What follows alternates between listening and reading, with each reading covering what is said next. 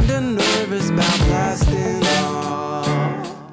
But the boys in Houston. You're listening to Grace, Geltman, and Weld on the Hammer Factor. Take it away, The only thing you find boys. interesting is the timing of his dropping the ball. Yeah, it's just another outside predatory story. I mean, that's what I wanted to talk about a little bit. It's like I feel like it's, All right, it's well, very hold well on. written, but Welcome to Hammer Factor, episode 80. We are back. It's been a little while. My name is John Grace, producer here at the show. I'd like to introduce my co-host, John Weld, co-owner of Immersion Research, and Louis Geltman, policy director for the Outdoor Alliance. We've got a lot to talk about. We've got lined up for the show today, I would say hands down, the most beautiful man in Whitewater. That's besides you. That's a fair description. We have Benny Marr on the show to go into a deep dive of all sorts of different topics. Super excited about that one. Yeah, what's going on? What have you guys been doing? Well, you've been gone for like a month. I want to make that clear because people are bugging me all the time about when we're going to do a Hammer Factor. And I'm like, well, it's when Grace gets back from sabbatical or whatever you call a break for this long. I mean, it's not a vacation. It's something else, right? It was 5 weeks of bliss is what it was. Back in June, I bought our family ski passes. Kind of had this idea, and you could get a refund by November. So you could buy the passes, and you could get a refund. And so I just went ahead and bought them. We took off, loaded up all the kids, all of our stuff, and drove from North Carolina to Donner Pass, California. And went and stayed in a friend's basement, stayed in Jason Hale's basement, and basically lived 10 minutes from the ski resort and took the kids skiing every day. And it was freaking amazing. I mean, Chelsea and I got 20 days. The kids got 18 days. The last 10 days we were there, we got 9 feet of snow. I think I sent you guys some pictures. that's so sweet. I'm so glad you guys scored, man. I feel like you're always just like California. That's such a dice roll. I'm super stoked you guys got it good. Yeah, it worked out great for us because the first 2.5 weeks, it was 55 degrees, sunny, and it was perfect just to teach the kids what's up. Like Jack's the oldest, he could ski, but the twins couldn't. And dude, by the end of it, I mean, it's amazing. And I think you mentioned this when we were on the phone, Weld, like skiing is like the first fun thing you can do with your kids. Like, Right. where I you're, remember like my 4-year-old, when my kids turned 4, like we could actually go skiing. yeah. And, they're getting on the lift by themselves, off the lift by themselves, and by the end of it, we're on black diamonds and 3 feet of powder, and, they're like taking face shots. It was sick. It was like super sick. And then basically got home, and I think everybody was mad at me. Everybody was basically like, what the hell? Where you been? So That's when you operate your best, when people are angry with you. what do you mean by that? You heard you brought that up the other day, and I'm trying to figure out what you mean by that. There's some I just hidden think meaning when you're being antagonized, that's when you really come into your own. And I think you angle yourself to be in those situations. It's just a casual observation, having known and worked with you for a couple decades, right? A long time, longer than I'd like to admit. One day we're going to do an LVM. What's a hot seat? Oh God, that's gonna be I think there's epic. a bit of an autopsy to occur there. Well, we'll keep that one in our pocket. That'll be a good one for sure. That would be a good one. Well, Yeah, what have you been doing, man? You were going kayaking regularly there for a minute, and I haven't seen you in like a month. Well, we went skiing for a wee bit. I don't get the 5-week type Oh my God, here we go. vacations that Grace can afford, but we did go to Grand Targhee for a week, which was nice. And then as you approach March, we just have been, especially now, the way the sport's going, we've been insanely busy. But I have now officially paddled the Little White more than any other river in the Pacific Northwest. How many runs do you got? I don't know. 4. Maybe 8. Can you guys hear that chainsaw? No. Yes. My neighbor is cutting a tree down right now. I should let him know that the hammer fighter's going on. So what happened? Why'd you quit paddling? You went on a ski trip? Yeah, and then it's just been really, really, really busy. I know it's a cliche, but there is a lot going on right now if you're in the kayaking biz. So are you dialing it in out there on the Little White? Like, how is it? I mean, are you still kind of figuring your way down? Where are you at in the process? You know, the problem is it's hard to communicate this to. I don't know. It's just you get to my stage in the game. My stage in the game, I'm not going to blame age, but it's just I have not paddled as much as I have been in the past. There's no plan B, right? You go out there and either it's plan A or it's going to be something disastrous is going to occur, you know? And it's just not the range of where I want to be. And so you say to yourself, well, if I just could paddle 6 days a week, that would take care of it. But that's not really realistic, you know? And so you kind of get stuck in this, I don't know, situation. I'm not sure what to make of it. It's just hard to get like the back-to-back days to where that thought leaves your head. You know what I'm saying? Sure, like when I was even when I was 40 something, you know, I was still paddling enough and I had enough momentum going where like if things really turned bad or whatever, you know, I just felt like I could always have something. I had a few tricks up my sleeve to pull, you know, to keep things moving along. And you know, it's not like I'm not worried about drowning or anything. I just want to feel like I used to paddle. You know what I mean? That's what I want. Mm-hmm. And that's very elusive right now. Mm. So what's the flow been out there? It's been good. I mean, I've paddled more this year because there's more. It seems to be. Lewis can correct me, but it seems to be a lot more water now than there has been since we moved out here. Yeah, we've had a nice winter. We haven't had a ton of high water, but it's been like consistently solid medium plus. It's like high threes right now. Perfect. That's perfect. Yeah, it's pleasant. What have you been up to, Lewis? Oh, just working and kayaking and usual. I don't know. I'm dull. My mom just moved to White Salmon. That's exciting. Whoa. Lewis, this is not professional, but you have a tendril of snot hanging up. There you go. Thanks, John. It's really distracting. I was just looking at that, not really looking at anything else. It looks like the plant's turned the corner back there. It's on the up and up. I knew you were going to mention that. I was like, I should take the plant out to the porch before we do the podcast. Oh, speaking of work, Lewis, what's going on? Last time we spoke, we were talking about Deb Haaland, new Interior Secretary. Is she? Well, just kind of fill us in. What's going on? Yeah, I can't remember the last time we did this, but I think her name just came to the top of the list, if I remember right. Yeah, so she was nominated. She had her confirmation hearings last week, which seemed to have been, you know, a bit contentious. Like she's, you know, obviously been a hard-out environmental advocate, and you know that doesn't fire up a lot of Senate Republicans. So I don't know. I think the hearings were pretty contentious. Like Steve Daines from Montana, fairly disappointingly, has been leading the charge and opposing her nomination. John Barrasso, who's the top Republican on the Energy and Natural Resources Committee now, is Republican from Wyoming, has also been pretty, outspoken against her. But the committee just voted on her nomination this morning. All the Democrats voted in favor, including Joe Manchin, who is a little bit of a question mark, as well as Lisa Murkowski from Alaska. And all the rest of the Republicans voted against her, but it looks like she has the votes to get confirmed, which is awesome. Super excited. It'll be good. Does that mean Harris has to come in there and cast the tiebreaker? Maybe not. I don't know. I mean, it's not. I mean, if she has, I guess Susan Collins said today that she was going to vote for her confirmation as well. So it sounds like she'll have at least a couple of Republican votes. So I'm surprised Manchin is on board. Yeah, I reckon that was not the easiest vote for him. What gives? I mean, I don't know. There's a lot of things that Joe Manchin says and does that I don't really fully understand, but I do think that he's a better guy than people give him credit for. Like Manchin's from West Virginia.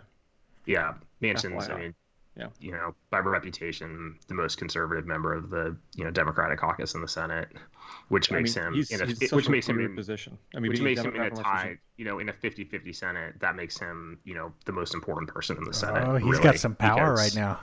Yeah, for sure. And I mean, some of that, I'm sure that he, that puts him in a tough space on something like, Deb Haaland's confirmation, where it's like, that's a hard vote for him to come out and say, I'm going to support her, given that she's, pretty serious about, taking on climate change and, transitioning to renewable energy. And like, I'm sure that there are a lot of people in West Virginia who hear that as something threatening. So I think that was a moment of leadership for him for sure. Interesting. Does he have a contested seat, or is he in there for a while? And when's he due up for re-election? That is a good question. I can't remember. I want to say he's up in 4 years, but it might be 2. I think 4 though. But yeah, I mean, he's the Democrat in a state that Trump won by 30 points or something. So. Right. Man. Yeah, I guess the other thing I was gonna say is just I'm pretty fired up about this this climate executive order from President Biden right out of the gates. I mean, this was there's a lot in there that's a really big deal in terms of like taking climate change seriously. But seriously, the executive orders, you just get batted back and forth with every new president, right? Well, I mean, in a sense, right? I mean, it's not a law, but I mean, he's setting up this sort of government-wide approach to taking on climate change, creating a White House Office of Domestic Climate Policy, which is something new. I mean, but seriously, Trump takes office again in March 20th, I guess, is now the new day. I thought it was today. I thought it was today. No. Today was today was a trap, as it turns out. Oh. It's the 20th. So on the 20th, I mean, all the stuff's going to get reversed. Well, you don't think that Trump's actually the president now, really? Well, I think you have to take a deep dive into you have to do the research to really understand this. But listen, dude, no. I've read all the memes, and we're talking about serious business here. You hear me? Have you guys got your vaccine yet? What do I look like? How do I do that? How did you guys get behind me in the line for vaccines? You got vaccinated? Yeah, dude. All you have to do in North Carolina is just be a smoker. Put a bald wig on and put like reading glasses and a cane and pretend you're all you have to do is say you're a smoker. So I just went down there and said I'm a smoker. You did? Yeah. After all that? I just wanted to get mine before you guys. I really didn't care one way or the other. But are you kidding that you got the vaccine by saying you're a smoker? No, I'm not kidding. You can. It's part of the governor's order. Hold on for a second, Grace. Let me explain this to you. Grace went from someone who enraged literally every listener that ever I heard. I heard this from more listeners and more friends about how enraged they were at Grace's policy on vaccine. So he went from that position. This was all a part of Grace's plot to get to the front of the line, was to discredit the vaccine among the whitewater community in Asheville, so that he wouldn't have to wait in line. Exact, another. This is what I'm talking about, is you thriving in antagonistic situations. This is exactly what I'm talking about, to where you're jumping in line by claiming you're a smoker to get the vaccine. Related with the situation, you're thriving. Yeah. Well, I've got a. This delights me on so many levels. Yeah. So, anyway, got my first jab yesterday. Get the next one. You look like a smoker. Whenever they tell you. They didn't question me at all. It's believable. I think I was wearing this exact same outfit when I went in there. So, anyhow, I was just wondering. Do you realize how much angry email we're going to get about this? Oh. About jumping in line in front of people who really need to get the shot, like healthcare workers and... Wait. You guys can't have it both ways. You can't in one conversation diss me for being like, I'm not going to jump right out and get it. And now this time you're going to be like, how can you... I don't know where to fit in. I don't fit into any of this. I just I'll explain you to you. guys Ready? convinced me. Be I like, saw an the vaccine opportunity is and I went for it. Just a crucial thing to do as a member of society, and everyone needs to wait their turn to make sure that we get the people who need it the most taken care of first. That's all you say. That's it. Dude, you're like the vaccine police, man. Let's get off the subject quickly. This is just gonna make ridiculous. things worse for you. The longer we dwell on this.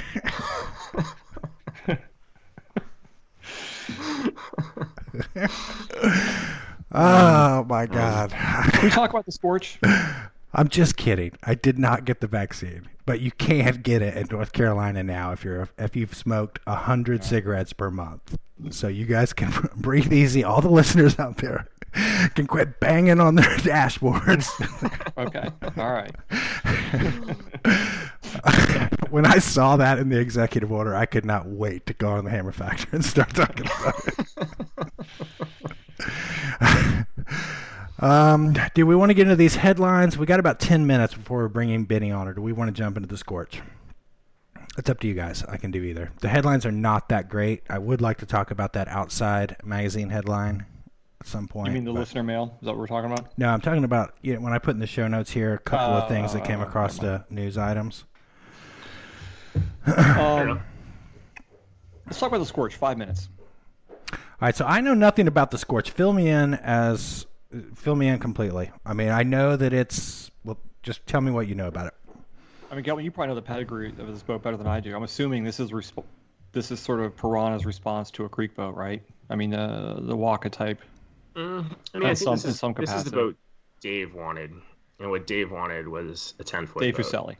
Yeah, and I think what he wanted was a 10-foot boat, and Piranha was like, okay, we'll do that, but we're also going to do a run of shorter ones as well, or like a line of shorter ones as well. Mm-hmm. So there's going to be a small, medium, large in the sort of standard creek boat size range, and then the Scorch X is the 10-footer. And that boat that you and I paddled was the prototype for the large Scorch. Right. Not the X. Not the X. Okay. No, So but I'm pretty excited to try the X, and like the large was intriguing in a lot of ways.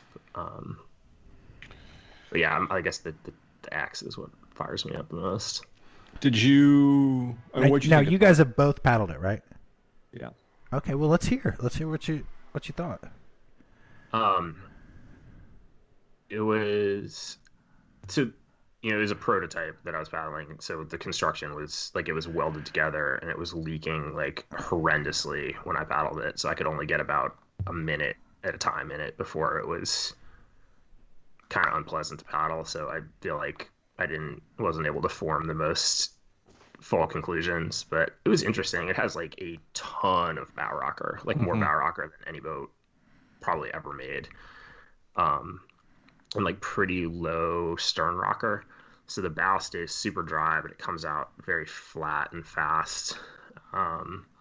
Easy to paddle. The stern was like doing some kind of weird things for me, and I don't know how much of that was just not being used to it and how much of it was, I don't know, some design attributes that we talked about and that they, I think, changed for the final version. So I don't know. It's interesting. It's like it's a cool boat. Definitely worth trying. Weld.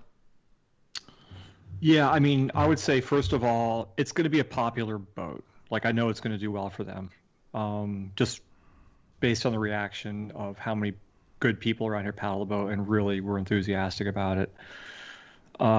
In terms of it being like an OG replacement, it's not that. I mean, it's a foot longer for one thing, and in my opinion, it paddled like a long boat.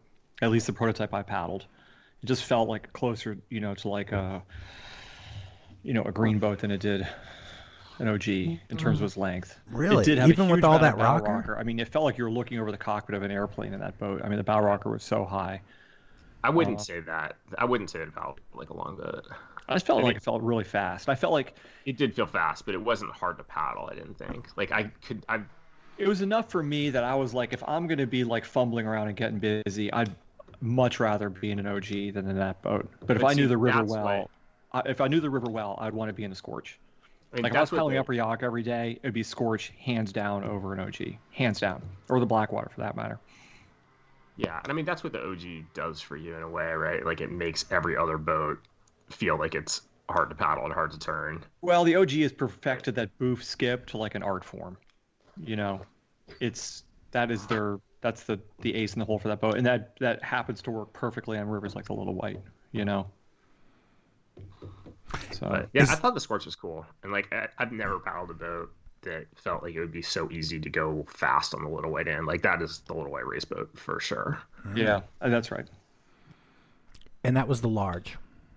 That was the large. And how did the sizing It felt feel big. to you? It felt big to me. I mean, to me, I don't know. But you're what, If I weighed 5 175? pounds less, I'd want a medium. I weigh 180. 180. Well, I can't wait to try it. It sounds cool to me. I cannot wait to get a piece of the X. That sounds... I'm super curious, like, you know, like a 10-foot boat. I don't know. I mean, for the green race or something. I mean, I guess, I don't know. I guess I feel like for a lot of paddlers on certain whitewater, you know, paddling like the longest, hardest to paddle, fastest boat is not going to help you, right? Like it's, like, I don't know. I guess I just feel like a 10-foot boat. I'm super interested. I mean, we haven't had a 10-foot boat in 20 years, right? Well, it's refreshing. I know I've mentioned this before, but to see designs coming out that don't have a fictitious barrier of 8 feet 6 inches or 9 feet or something, you know. I think Totally. whether this boat is the one or whatever, I think that it'll be a good thing as far as design evolution. Totally. Man, I didn't even know there was a 10-footer that was coming out until I talked to you guys.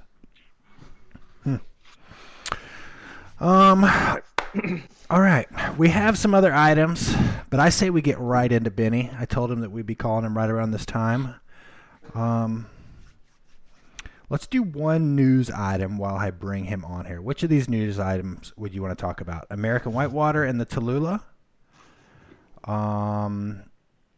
The Outside Dean Cummings article?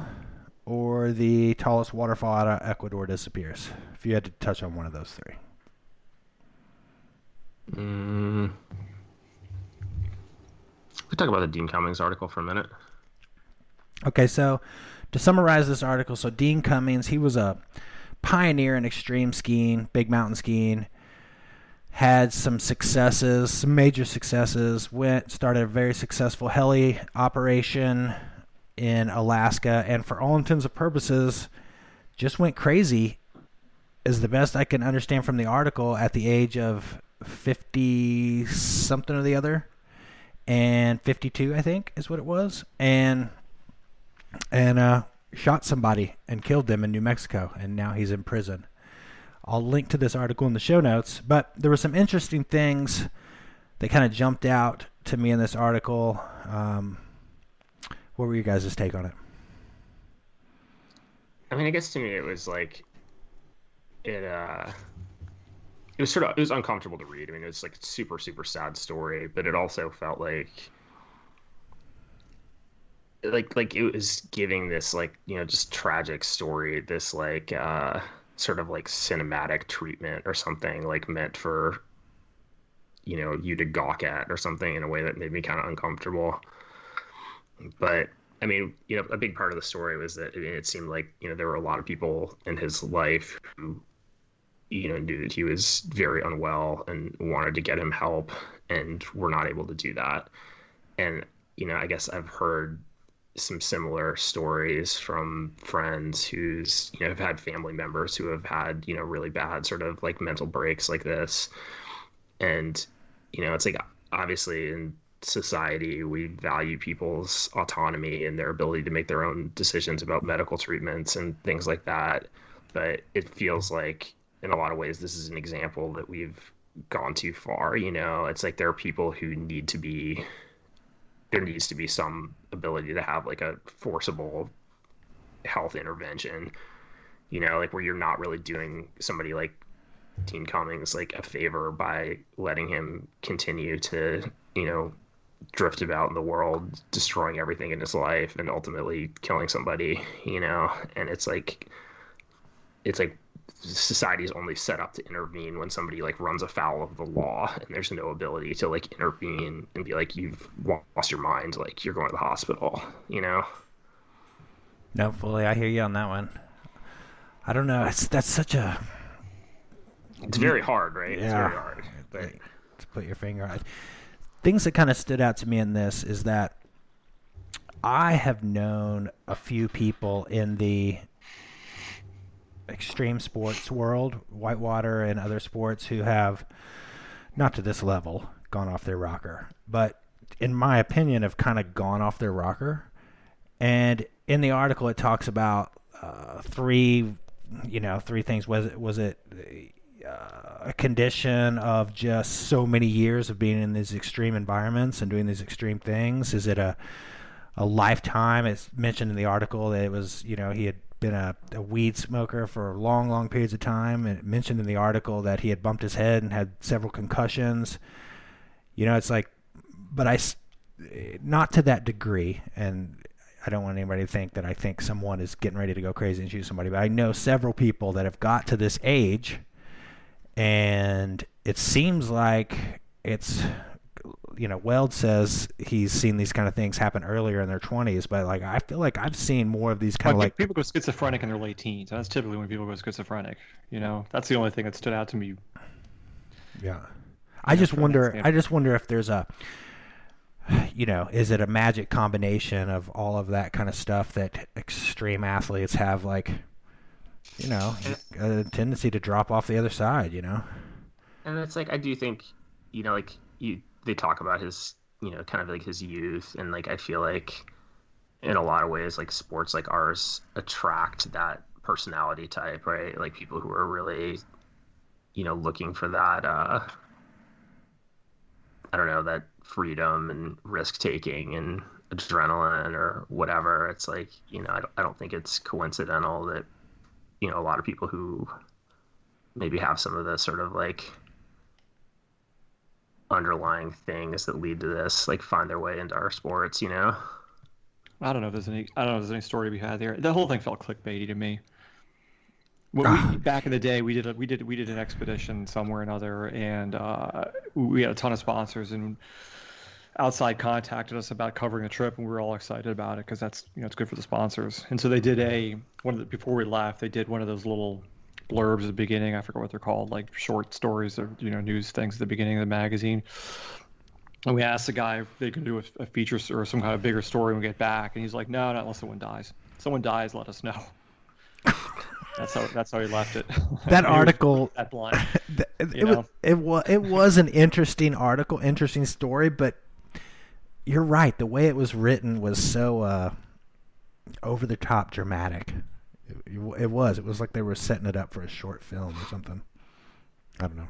Well, they have to compete with a bunch of true crime podcasts now. Yeah, that was what it was like, right? Yeah. Did you see, yeah. Outside just got acquired. Did you guys see that? By who? Like Gimlet? I don't know. If I was a company like North Face or Patagonia or something and I wanted to expand, I'd buy a publication like Outside. Huh. Really? Mm-hmm. I would. I mean, I have friends in the paddle sports print media, like Scott at Rapid, and obviously Toon at Kayak Session. And I mean, I have tremendous respect for those guys. They've been in this game a long time, but I mean, this day and age, I don't envy that medium. Yeah. Oh God, I could go all day about that. Go ahead. We don't have time. We're getting into the most beautiful man in whitewater right here. All right, I'm going to see if I can get him connected.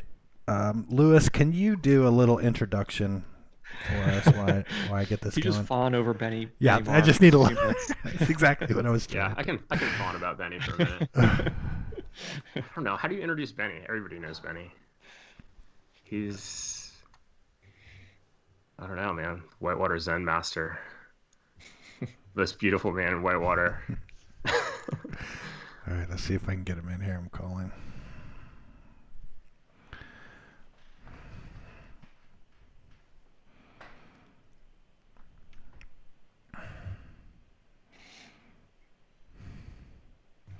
I will say that, and I can't wait to get into this story with Benny. If he's Hello. Hey, we're talking about you, Benny. Just give us a second. there. He came into IR. IR is a bit of a salon, if you will. There's sort of a ongoing cast of characters that come wandering through the White Salmon Institution, and usually it's kind of the usual bro-bra chit-chat. But Benny sat down, and we had I'd say like an hour-long, very, very in-depth, complicated conversation about the nature of whitewater and paddling, and a lot of philosophical aspects to it, which I think we need to talk about at some point in this conversation, because I think that reflects on some aspect of his paddling that I want to get some clarification on. Right? Hi. Okay, go ahead. Welcome to the Hammer Factor, Ben Marr. Yeah, so let's just get right into the philosophy of whitewater. There's no reason to beat around the bush here. It's good. So where are you? Down it. I'm in Victoria, BC. Okay. All right. Yeah. I quarantined here. Are you You're still quarantining. No, but this is the place where I executed my 14-day cleansing. Do you Where feel were you that you needed to do this? Pardon? Where were you that you needed to do this? Or what were you doing that required this? I was in Zambia. Ah. But yeah, if you're out of Canada when you come back in, unless you are approved at the border for having been on essential reasons to leave, then you just have to do the 14-day. I think running the shit is essential, though. Me too. So, I told the guy. He said it wasn't. Geltman, did you read the most recent New Yorker? I feel like this is appropriate with Benny here. The most recent New Yorker that had the article about the astonishingly low COVID death rates in developing countries. I have not. Fascinating. Like if you look at Africa, India, the percentage of deaths are far, far less than the developed world, particularly U.S. and Britain, places like that. And they really have no exact reason why. Go figure. Zambia could have been the safest place to be right now. It was the greatest place to be. I just think if you're in Zambia, there's probably other things that are a little more worrisome than the old coronavirus. Well, underreporting is probably part of the picture, for sure. Well, we could go into the particulars of that.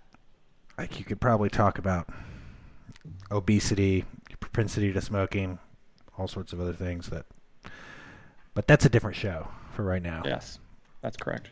Now, Benny, I put a little post out saying we're going to have you on, and there were a lot of good questions that came in from the Hammer Factor audience, but a few of these I just want to jump into real quick here before we get into a little bit deeper dive on some various things. And, these are things that everybody needs to know.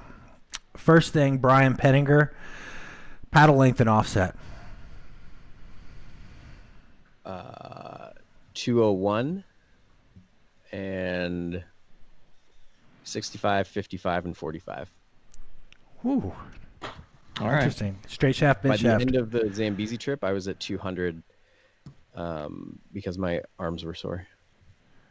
Okay. And do you dial back the angle there, or does the feather stay the same? I was playing with it at the end because I just felt I was sensitive, so I thought it was a good time to tweak things around because we were paddling so much, and I was getting I needed a break. And I was with Dane, and Dane uses a 30-degree for everything.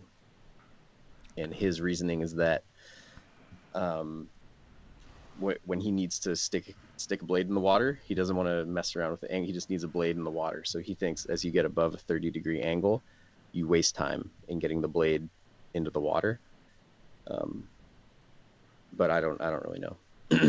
Gotcha. From right stroke to left stroke, he wants his all of his reactive strokes to be as quick as possible. 201, 45, 55, 65. I like that. Kyle Hall, he says, why is your calendar all GoPro shots? I feel like you need to step it up. Well, the first calendar was maybe 1 or 2 GoPro shots, and all the shots I used, I asked for my friends' photos for permission, and I didn't give them any money or anything. That was gifts of usage from them. And on the next one, starting in Ecuador, I just paid extra attention to the light in my surroundings each month when I was kayaking. And I thought, I'm just going to see if I can pull one off with all of my own photos. And I did, and I like all the photos, Kyle. and now I have a camera. I got a Fuji X-T4, same camera that the great Eric Boomer uses. And so now I've got photos of other people. So maybe the next calendar will just have no photos of me and other people only, and be just a different thing to look at. Trevor Spick, he wants to know, why aren't there any nudes? Well, there was quite a bit of feedback about the nudity, especially during the month when people flipped the calendar to that photo. And from there was positive and negative feedback from all genders. So I think the next calendar will have some more nudity in it. Of you or others? Pardon? Of you or others? Of me. Oh. Well, moving on. Matthew Wilkinson, he wants to know, he's thinking about growing his hair out. Any tips? Stop cutting it. It's okay. Very well said. Ian Van Stoutmeister, he wants to see your tax returns. Any chance we can get a look at that? Is he an accountant? Sorts. You can definitely help me. And then lastly, before we get into some other stuff here from the Peanut Factory, Michael Bone, he wants to know about yoga pants.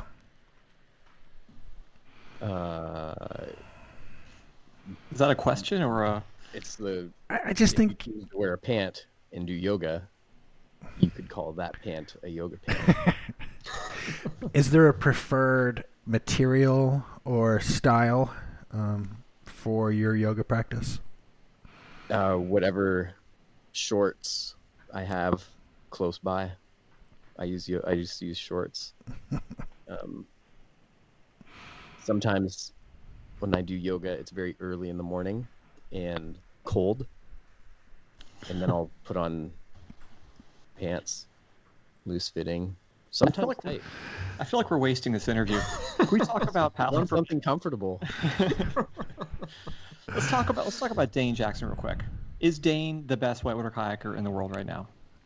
In my opinion, that's definitely what I would call him. Yeah, I mean, compare and contrast your approach to paddling hard whitewater and his approach. Like, are you guys different? I mean, you have some fundamental differences in that regard, or is it kind of all turned into the same thing at some point? Well, so I was just with him for 2 months, and the way that we're different, I mean, he's just such an animal, and he doesn't make mistakes very often, and he makes decisions really quickly, whether that's to not do something or to do it. When you're talking about, like, in the context of, like, looking at a rapid. Yeah, I would call him the best because in any discipline he has excelled far past what you would have called the best previous to him.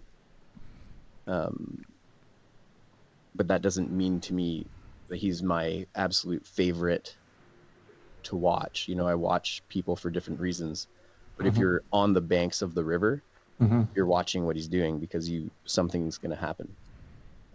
Typically, not always.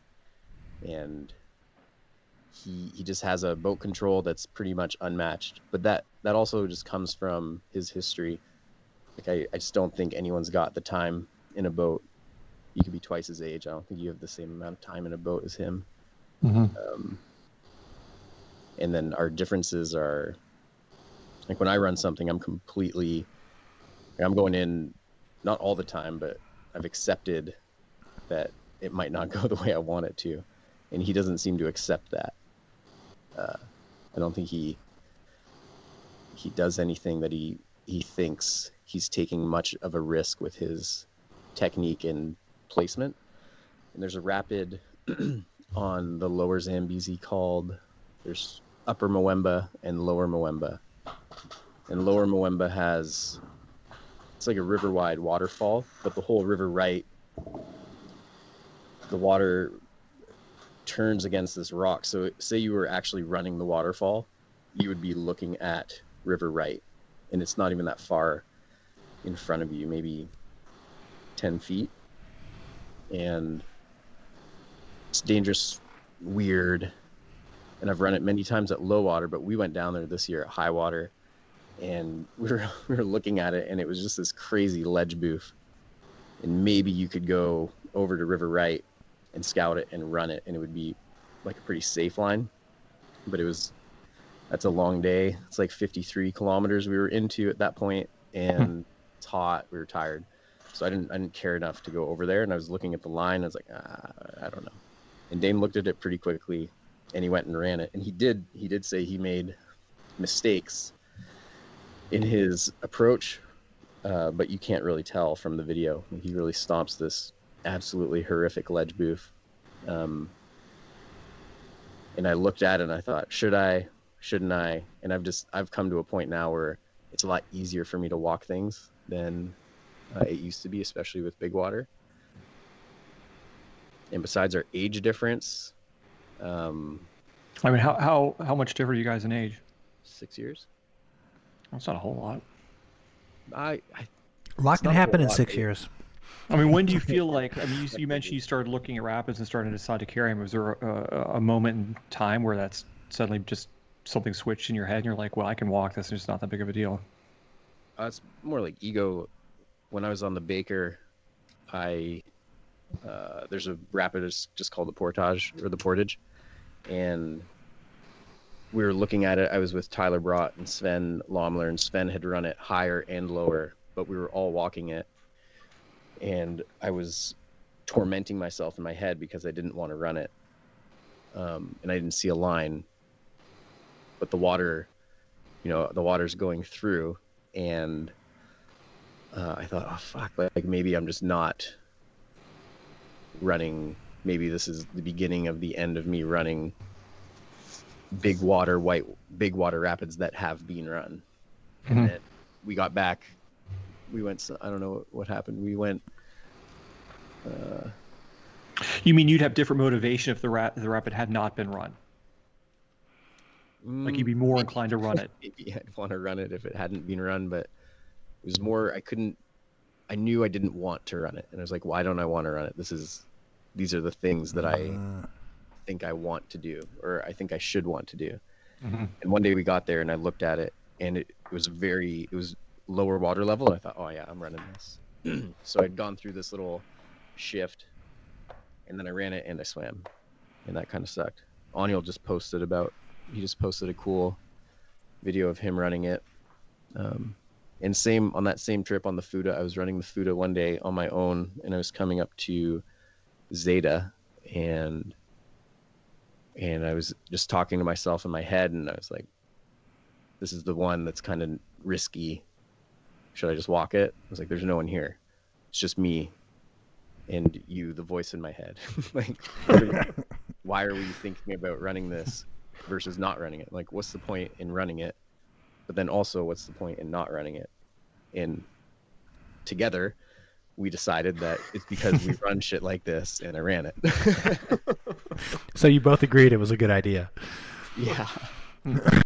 Before we get too far into this interview, tell us about your roots in the sport. Were your parents paddle? How'd you get into it? How old were you? Obviously, I believe you were an Ottawa kid early on. Give us a little detail on that. Carrying on from my dad's side, they did canoe trips in Algonquin Park, flatwater canoe trips. And there is a little bit of whitewater in the park. So the first time I went into the park, I was 2. And that was a common summer trip as a family. And I think when I was 7, we started interacting, or when I think I started interacting with whitewater. So it was whitewater canoeing, and my dad and I would take whitewater canoe lessons together, and he would also take solo whitewater canoe lessons through, I think, a variety of places, but including Madawaska Canoe Center, which is like Katrina Van Wyck's family business that her sister now runs, Steffi. And I sat in a kayak when I was 9, I think, and I liked it. I probably ran a little bit of moving whitewater around then. And then I think I was on the Ottawa by the time I was 11. And I had a dancer, a Perception dancer, and I had that boat for probably 4 years. And then the Ottawa River that was the river I went to after that. So the Madawaska River is a tributary, so we'd probably still go there sometimes, but the Ottawa became the main event. Weekend trips. I got left there eventually when I was 13, turning 14 that summer. I stayed on this place we used to call it the Island, and that's where the Island Boys lived, and that's Dale Monkman, Hal Monkman, Bruce Monkman, Patrick Camblin, Marlo Long, and some of the older YGP movies feature the island and the Ottawa River. And that's when it started to become more obsessive, like through high school. And Chris Grotmans was a big paddling buddy of mine.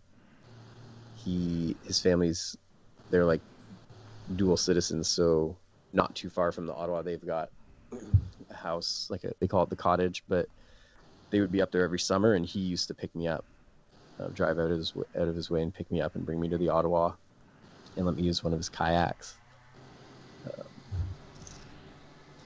And that's it. Like I went through high school. I did 1 year of college very close to the Ottawa River. And in that year, Chris emailed us. So I would have been just turned 18. And Chris emailed myself and Kelsey Thompson and Dave Newenhouse and said we should go to the Nile.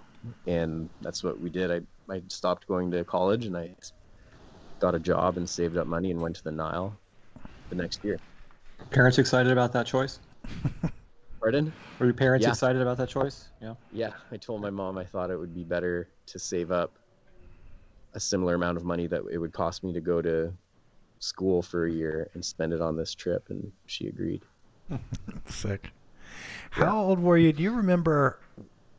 God, I don't know what year this was, but it was the first time I ever met you. It was on the green. Do you remember that trip coming down here? How old were you when that happened? So I was with Max Neuwasser. So Yep. Max Neuwasser, Chris Grotmans, and I all met. I'd met Max before on the Ottawa. He was taking a course with Joey Hitchens, and I think Chris was always the best out of us, and Max was learning quickly, like crazy fast. I'd kayaked longer than Max, but we ended up taking a course together called Junior Development Program, JDP, and it was 2 weeks. So then Max and I drove down there, I guess, to paddle. And I'll never forget that day, Grace, because when you piton your brains out on Sunshine in front of John Grace, Mm-hmm. Nice. you don't forget. Dude, And Becky Crutz. you shook it off like a champ, man. Well, yeah. I don't know. It would have been high school. It would have been my second trip down there because Chris. I used to work at a rafting company, and at River Running, Chris was there. He just said, "Man, it's raining heaps at home. I'm driving home, and you should come." And I'd gone creek boating once on another tributary to the Ottawa with him and Spencer Cook, and it was just this one little waterfall we ran. And then we were driving to the southeast, and Chris was telling me all about the Toxaway, and I had no clue what the Toxaway was until he kept describing it. I was like, "Oh my gosh, Chris, is this like what I've seen in LVM, that one with the crazy slides?" And that's the first creek I ever ran from top to bottom. The Toxaway? Yeah, That's a good one. It's a And- fine introduction to creek boating. it was, and yeah, I just credit Chris for just constantly telling me, it's like, it doesn't matter that you haven't been in a creek boat too much, because all the things you need you've learned long ago on the Ottawa. It was Boater Talk, I think, because he made a video about it and he got into Boater Talk conversations about it. Being irresponsible. But that was my first trip. Then that trip with Max was the second one. So, man, I bet it was 17. I bet it was 16 or 17. And then fast forward, what year did you run Sight Z? 2012. 2012. And how old were you then? 25. 25. Wow, a lot happened in a few years. When you got to Sight Z that day, did you have an inclination you were going to run it? I mean, was that you were gearing up for that, or just a decision you made on the fly right there? That would, like how we were talking about seeing that Lower Moemba or the portage on the Baker, when I'm looking at something and thinking like this is part of like me to run stuff. It probably started at Sight Z, where I wasn't going there expecting to run it. I hadn't even heard of it. Like, I didn't have a grasp of the river in my head. I didn't have a map. And I'd met Doug Ammons just before at Boomer's house in McCall. And he's the one who said that there's a rapid in there that no one's ever run before. He said it's got 4 really massive features, and it's definitely possible, but no one's done it. So that's the first I'd heard of it. So it was on my mind the whole time, but because I'd never had seen the river or felt it outside of media from like LVM and one of Rush's movies. Which one was that? And then the stories, of course, and the stories about the Sakine are pretty dark and gloomy and rainy. Like, they're very intense stories. So I just kind of went in and felt it out, and it's such a good river. It's really classic whitewater. So by the time we got there, I just looked at it with just open mind and open eyes, and saw that the water never really gets held up anywhere. So I was with Evan. We used to portage so high. It was just, that's what people would do. They get up high. So we were portaging up and up and up, and Evan put his boat down. He said, "Man, it's not that bad." And I put my boat down and looked at it. I just left my boat there and spent the rest of the day scouting. And again, like, the voice in my head is just ridiculous. I was going to cue that up. How was that conversation? God, it was wild. I was so concerned about what everybody else thought. Like, I've always been like that, like insecure or just like not super high outward self-confidence. It's like thinking that because it's been carried so much, you must have this wrong. Some of it was, I thought, like, who's been here and why didn't they run it, and what else could have been going on? Like, a lot of it is weather, air temperature, time of year. We were there in August, so it was warm out. Mm-hmm. And that was, I don't think there'd been that many trips through there that early in the summer, or I guess that's kind of late summer. But it's early Stikine season for sure. Super early Stikine season, and I was worried that, I was like, what if, do they think I'm scouting this just so that they think I'm considering it? Like, and I have to keep shutting myself up and be like, stop it, like, look at the holes, like, look at the holes. Can you get through? And I just kept going up and down, and then I think the next morning I just spent a lot of time looking at the bottom feature. I mean, that night, are you nervous, or you just put it out of your mind? I wasn't nervous. I was just thinking about it, and it was a lot of wonder. I was like, I wonder what I'm going to feel like. And I hadn't settled into a feeling yet. I was just wondering what it would be like. So in the morning I ate, I tried to move quickly, and I just went back to scouting and walked around, and everyone was super cool with waiting while I made up my mind. Would it be safe to say that you kind of had made your mind up? You were just trying to let that be acceptable?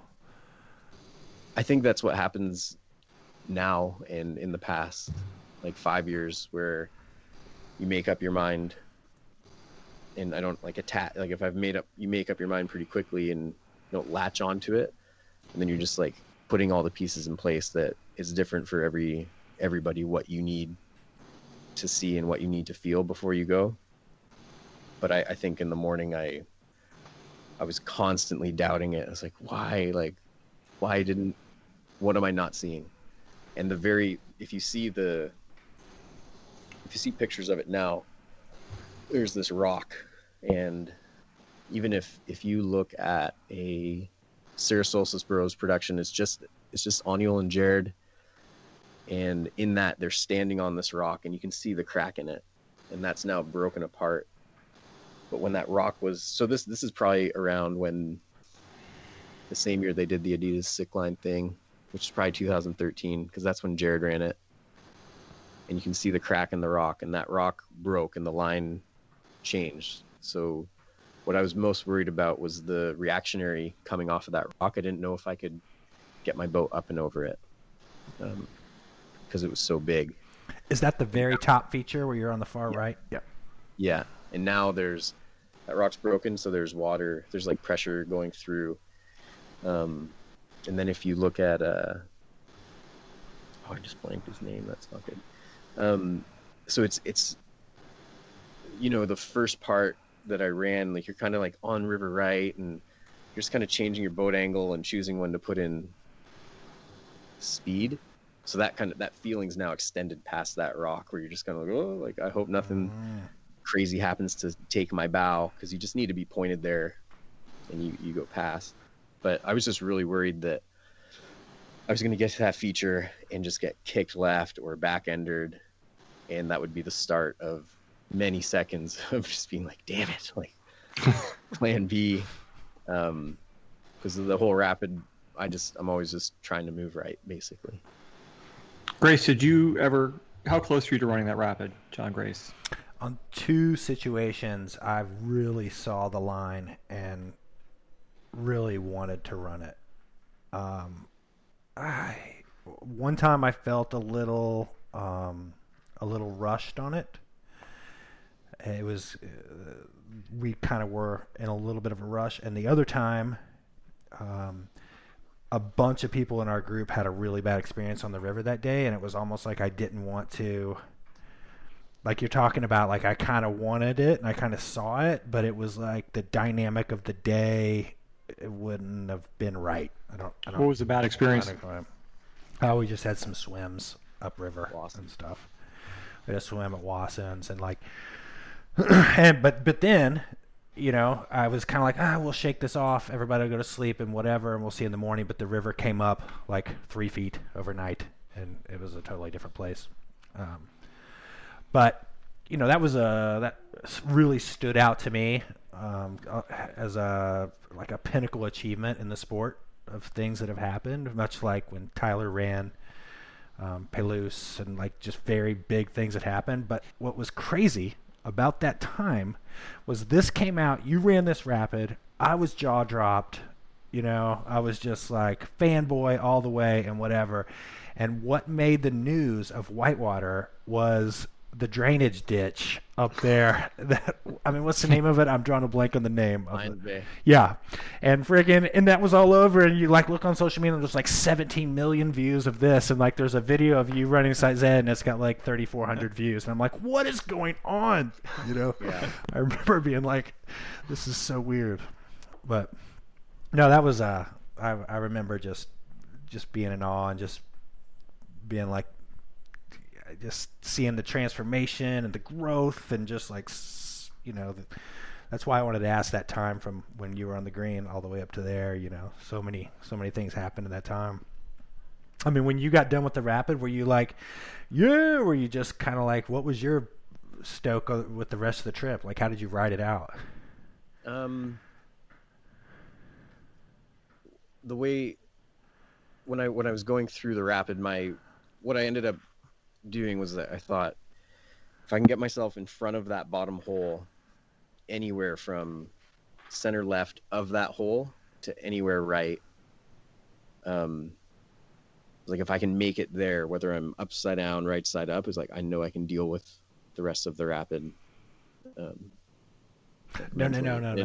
I mean, like you're going down through the rest of the river. You got the hole at 8 Chicago. You've got all of the rest of the stuff. Like how was it?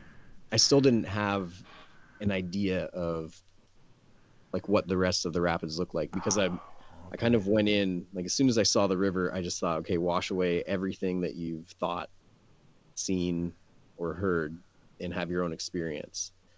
So as we moved through and we got to Pass Vale, and that was sweet, and Wassons, and then Scouting Site Z and running that, I just finished running it. We all met up and then just started day 2.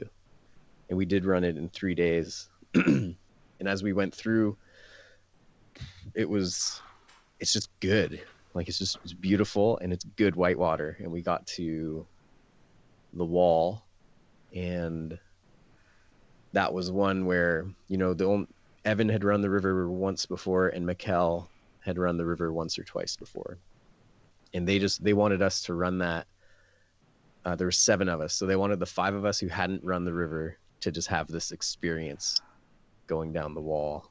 And it was the time of day that the sun's coming into your eyes, which it was just funny. So we just ran this rapid on beta, and then you camp, then you run Garden of the Gods, and you're at this iconic camp, Wolf Tracks, and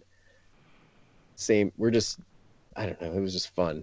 And in the morning we're getting in, and Evan was like, I'm not letting you walk anything today. And I hadn't thought about like, because if I don't, then besides running Site Z, then I get to have a complete descent. I hadn't thought of it. So I knew a little bit more about day 2 because Max had a really awful experience in there with Austin Rothman, who like he had a swim, and on his first trip at Wassons, he and Max went in one year, camped the first night, the water came up, and they decided to run everything out on day 2. And Max's story of they're just getting flushed one after another into these rapids. One of them would catch an eddy, the other would miss it, so they just had to rally down the section. So I was trying to think of everything in my head, and we got to Scissors. It had changed. It just wasn't that bad. Like some people got out and started walking, and Evan and I called everyone back up because it wasn't what we thought it would be. And then Hold at 8 Chicago, coming into that's one of my favorite little rapids, big rapids. And then Hold at 8 Chicago now is something that's on my mind. If I'm going to be interacting with it that day, it's the one that I'm always like thinking about, making sure that I approach it with high energy and having just like prepared a bit because it's kind of gnarly. And when we got there, Evan and I scouted it from river left, which is pretty committing to running one of the main lines. You can run left to all the way right, or you can run it down the left, or you can portage a little bit on the right and then kind of run out the outflow. And it was good. Like I did the same thing. I just went down the river like it was another river that I hadn't run before. And a lot of it too, there's a lot of excitement for V-Drive that kind of pulls you through some of those bigger rapids towards the bottom. Kind of got cold chills thinking about the Stikine there. Me too. It's so thick, and no one's been in there. Like last year, there was a request from BC Whitewater to just be really respectful of the wishes of that northern community. And the northern community was reaching out and just saying, we don't want visitors up here. We really want to protect everybody from COVID exposures. So no one was going up there, but I kept watching the levels, and it was so high, you wouldn't have gone up anyway. And so the next lap in there, I think I would expect to see some changes. Like it was up over 1,000 QMEX for a long time, and even up over, I think, 1,800 QMEX for a stretch there. Oh, wow. That's going to be super interesting. That river changes a lot. Over all the times I've ran it, it was pretty much different every time. Yeah. All right, let's transition from there into.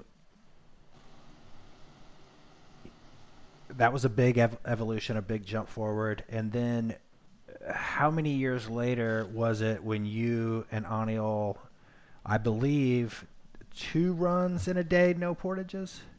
Is that? And Yeah.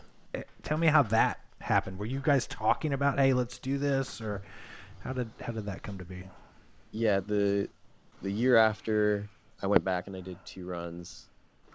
I did not run Site Z, and it looked the same, and I basically just succumbed to the thought that I got lucky because I was looking at the same moves, and I was like, I don't know if I can do that again. And then Jared ran it.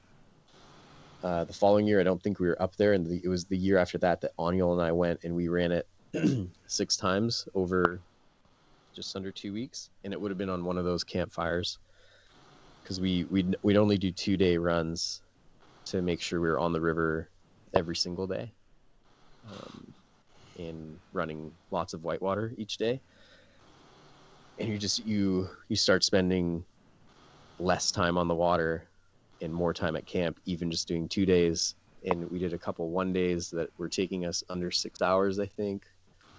And it's long days, so I was like, I bet we could do it twice. And the next year Jared came up, and that's what we did. We spent a bunch of time running laps and then went for it on a 2-day. And I wanted to do, I think on our first lap down, we were at Site Z, I think before 7 a.m, and we ran it, but you can run it and then kind of scoot right.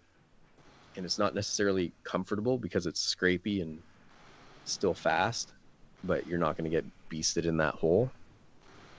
And that year we'd also run it quite high that year, almost as high as Aniel's high descent. And as the water came down, like I always wait for the bottom hole to look good to start running Site Z, and the bottom hole never looked good. And when I started thinking about it, I was like, oh, it's because you were seeing it. Whereas the other year, I never walked down there to look at it. So it probably always looks bad. It just always goes. To some extent, I've seen Aniel get stuck in there. I've seen Miria get stuck in there. But yeah, 2 in a day just seemed like a huge effort, but possible.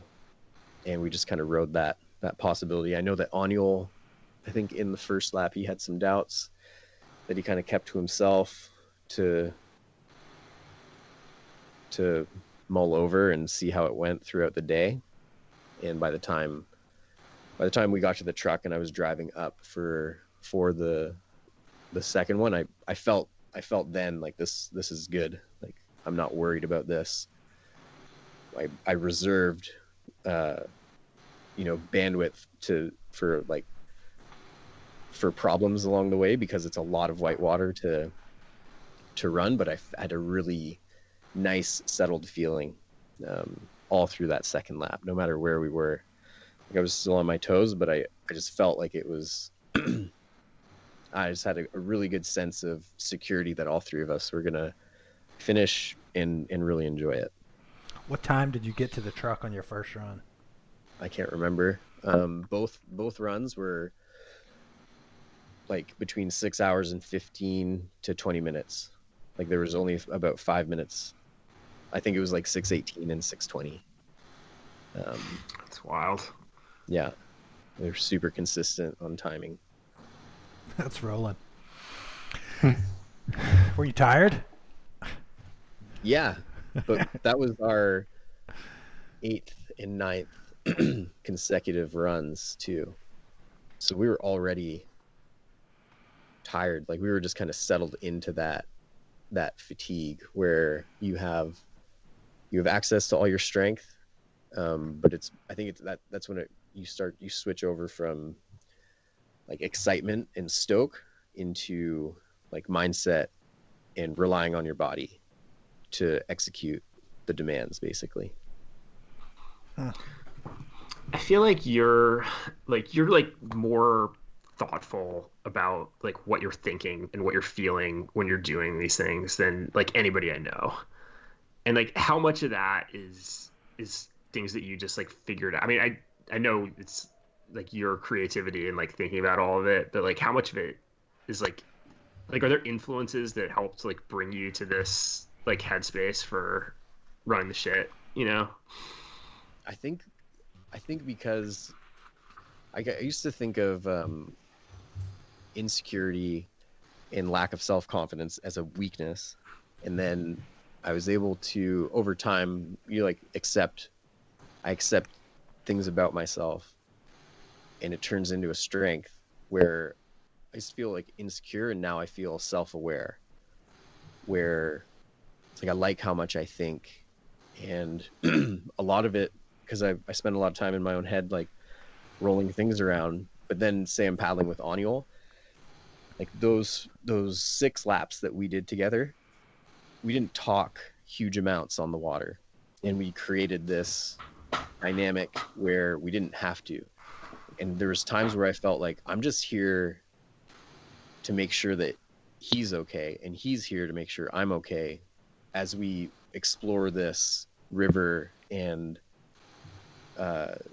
this endurance and this unknown, because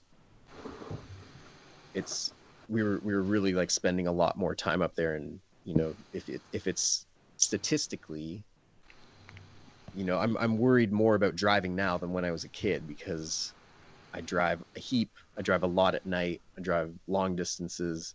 I've never had a crash. I've been driving since I'm like 14. That's 20 years. So I've got like 20 years of driving without crashing. Like shit, like I need to like dial up my awareness so I don't mess it up. And like every lap I do down the Stikine that works, I'm like, okay, that was good, but don't forget about the numbers game.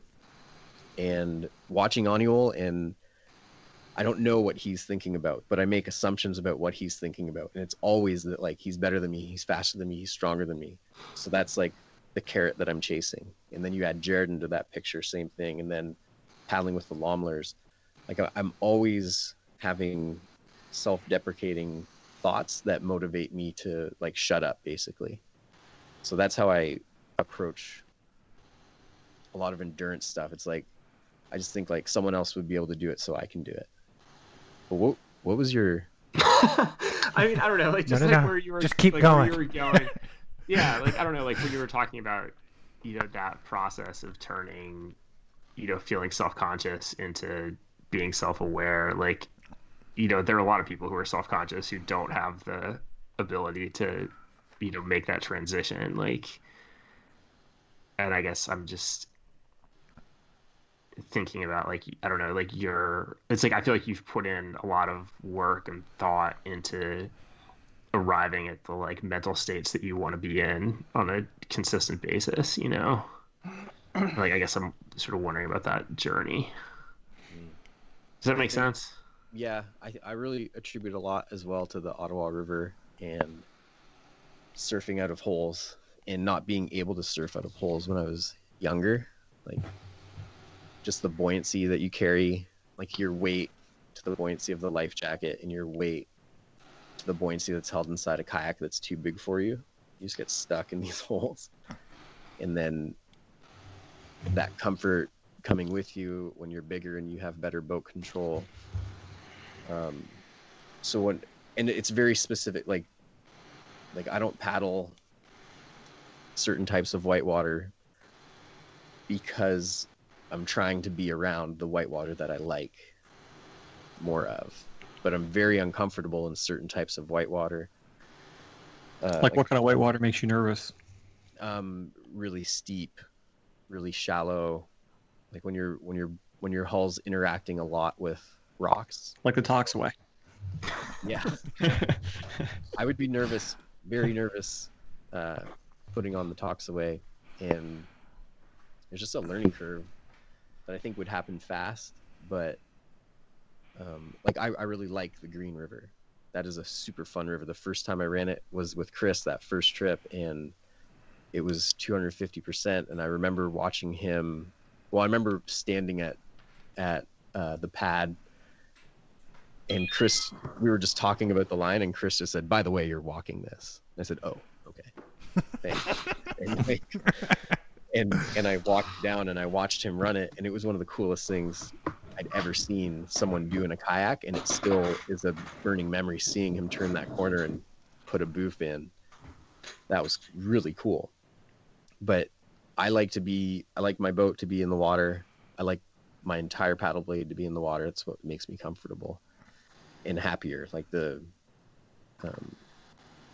I love that type of white water, so I try to interact with it as much as possible. But if you put me, like if I went to the Southeast to paddle, I would be uncomfortable because I would feel like I can't paddle it as well as I would like to. And it's there's a lot of people there. Like the whitewater community there is super big. So I would feel like under pressure to be like a good kayaker, where in an environment where I don't think I'm that good. So you put together a crew of paddlers, right? And on one hand, you have like Dane, and I don't know Dane that well, but I know his dad pretty well. And EJ does stuff because he's like, I'm right. Of course I'm right. I can do that. Done. That's the decision-making process, and he goes full in, completely confident that it's going to happen according to plan. And for what you described to Dane, it's kind of the same process. It seems like there's a lot more mental gymnastics going on in your head when you approach a really hard rapid. I mean, when you're putting together a group of paddlers, is there a tension between you and Dane when you guys are paddling together because you're so different in the way you approach stuff, or is it like you and Annual? It's a chemistry that works. I love paddling with Dane. I like watching how he moves around. No, there's no tension. It's very different. I mean, do you envy his ability not to worry about these kind of things? No, like I really like I like how I kayak. Mm-hmm. And there's things I'm still working on changing. But I'm trying to make changes and develop my technique to help me kayak better, but still like the way my own body works. I like watching Dane. I like watching that. It's cool. Like I can't remember who I've talked to about this, but if you go to an event, I'm kind of just rooting for Dane. It'd be cool for someone else to win, but I'm like, nah, it will be cooler if he doesn't stop losing. I think that's more interesting than someone coming in and winning. Like when we were at North Fork, and I was doing safety and just watching Morley. I was like, oh my gosh, like this is so cool. Like this is a contest, and other people too. But I remember just watching Morley from where he's just so relaxed, and there's no intensity in his face or in his body or in his boat. I was like, oh, this is cool. I was like, yeah, but like I want Joe to win, but I also don't want Dane to lose. So he's got, and I'm like that. And we on the Zam we'd be doing kick flips or something. You're just like watching, like it's gonna happen. Like he's gonna do something that I haven't seen done before, or the boat's gonna get further into the air than I've seen. So I'm like mentally, yeah, I'm just like, I'm a fan for sure, and I like paddling with him because I can learn. Just like watching his forward strokes, and I try to watch because I'm interested in the forward stroke. I'm watching like how long his paddle's in the water. I try to watch him and compare it to what he said before, to see like what is theory in his head and what actually happens when his hands hitting the water. But yeah, paddling with him, Annual, EG, anybody, Kyle Hall is sick to paddle with. Like I like to watch them as much as I can. Who's technically the best paddler you've paddled with, a whitewater paddler? I don't know. Like, where do you take the most pleasure watching? It's a mix of like if you do a race day with Kyle, it's like he jokes around, like if it's under 4 minutes or if under 5 minutes, he's like, I've got it. He's like, I can compete, but once it gets longer, he doesn't like doing longer endurance. Dane and Sven I would put in the same category.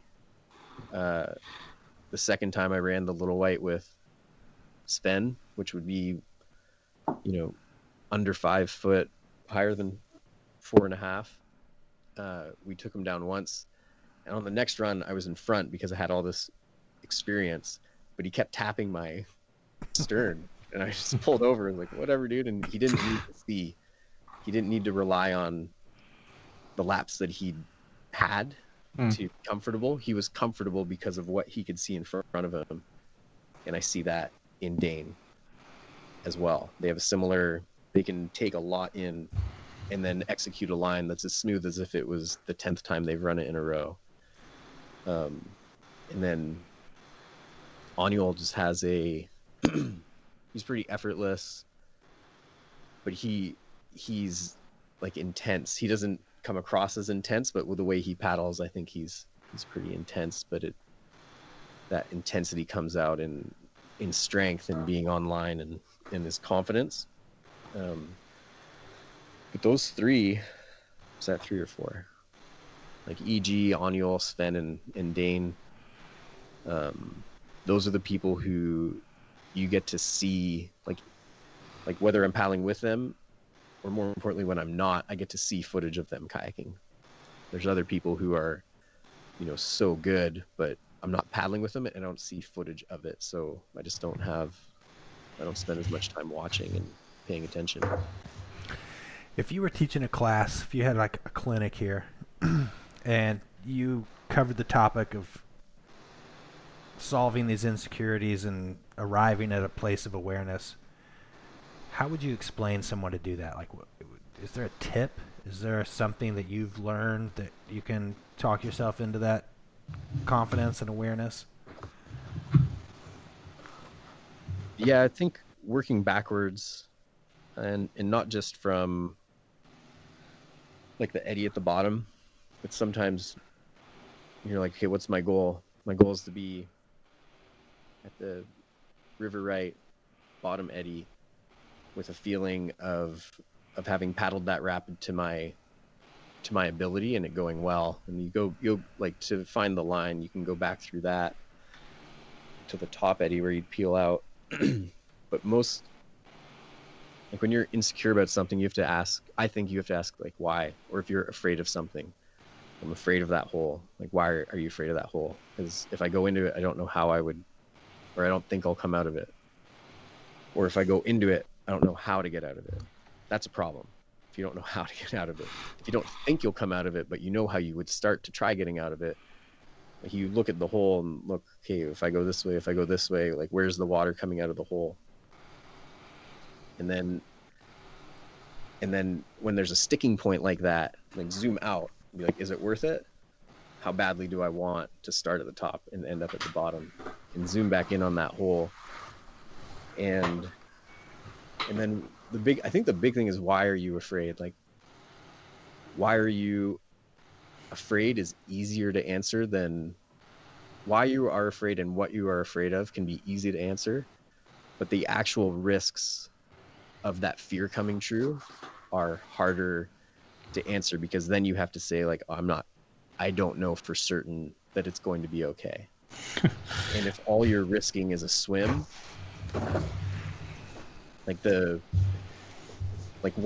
then things go wrong. Like, is your like life at risk? Are you at risk of bouncing down rocks? Or is it just uncomfortable? You're at risk of basically having to hold your breath, not dying, most likely, but holding your breath and having that awful feeling of, like when you miss rolls, it doesn't take missing more than one roll for the awful feeling to start. And how big that feeling is depends. Like sometimes it's very small and it takes time to grow. Other times you miss one roll and it just like, that's all there is this feeling. And that's why you see people, they don't even miss a roll and start carping, they just carp. Like they're just like fighting to get their head above water. And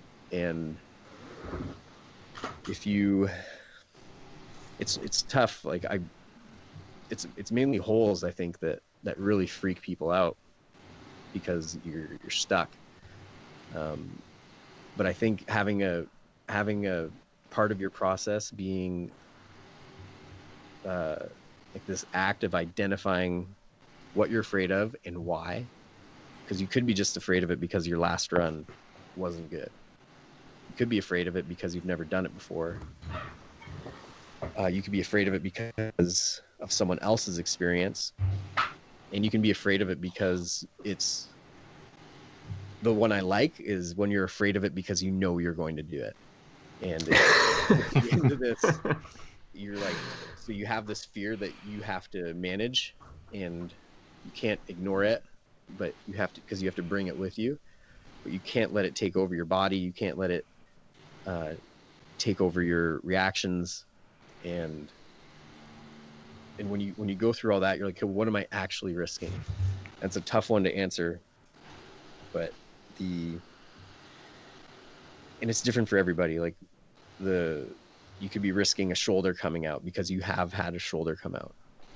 But what I find is like what you're actually risking when it involves pain or not being able to breathe, then you have to think about the pain and not being able to breathe and how likely it is, how unlikely it is, what you need to do to avoid that. And then all of that comes into this yes or no, which is like, what are you willing to risk for that reward, and how important is that reward? When we were growing up, McEwen was our mentor, and he would always say, if you're afraid to run a rapid just because you're afraid, then you should do it. So if you're afraid of getting hurt, then you should probably really think about it more. That's been good advice. Yeah. No one wants to get hurt. Huh.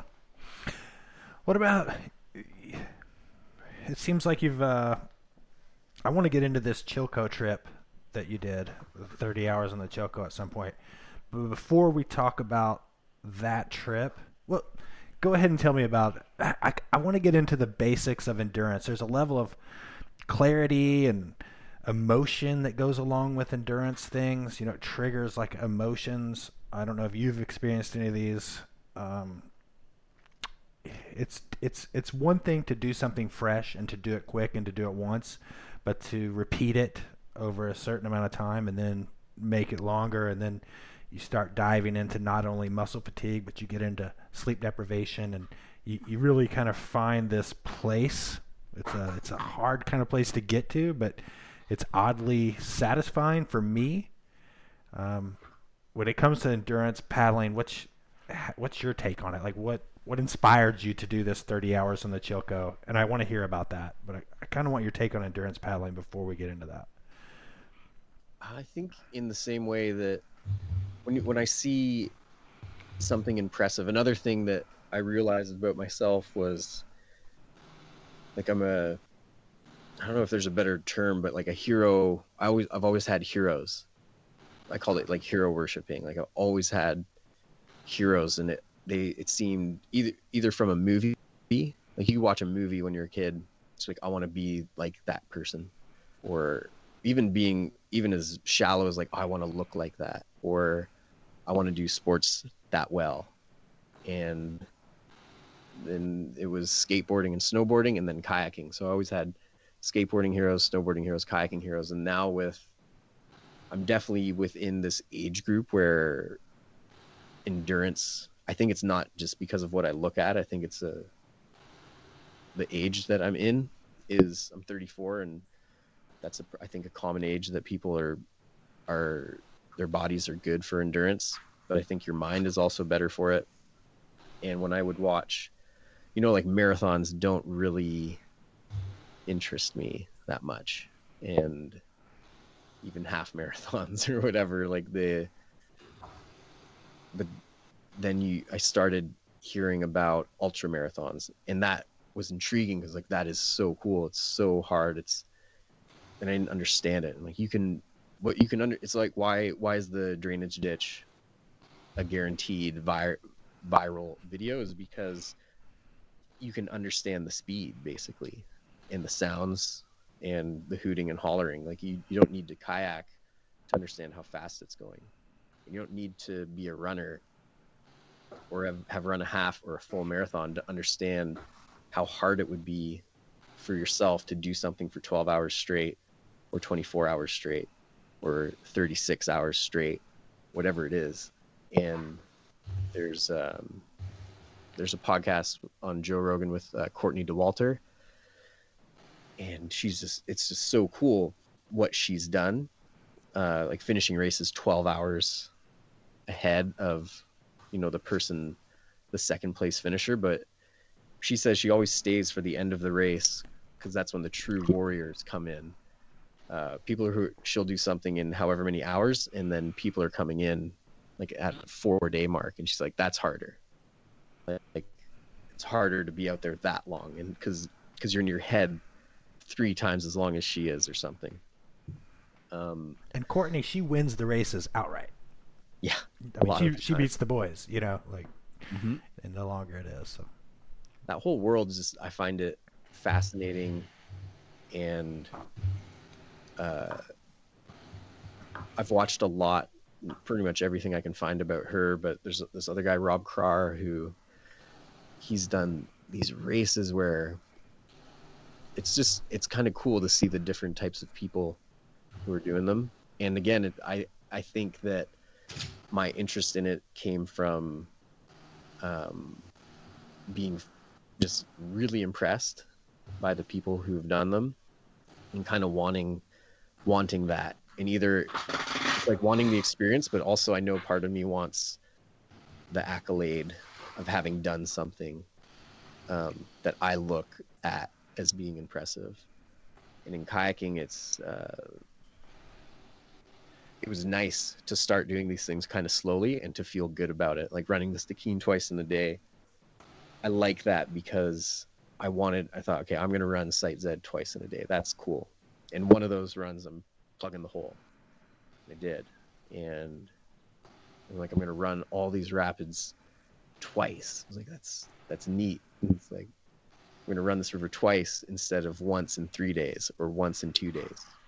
I like that digestion, all that digestion. And then, you pay attention to like Team Beer running the Grand Canyon in 34 hours.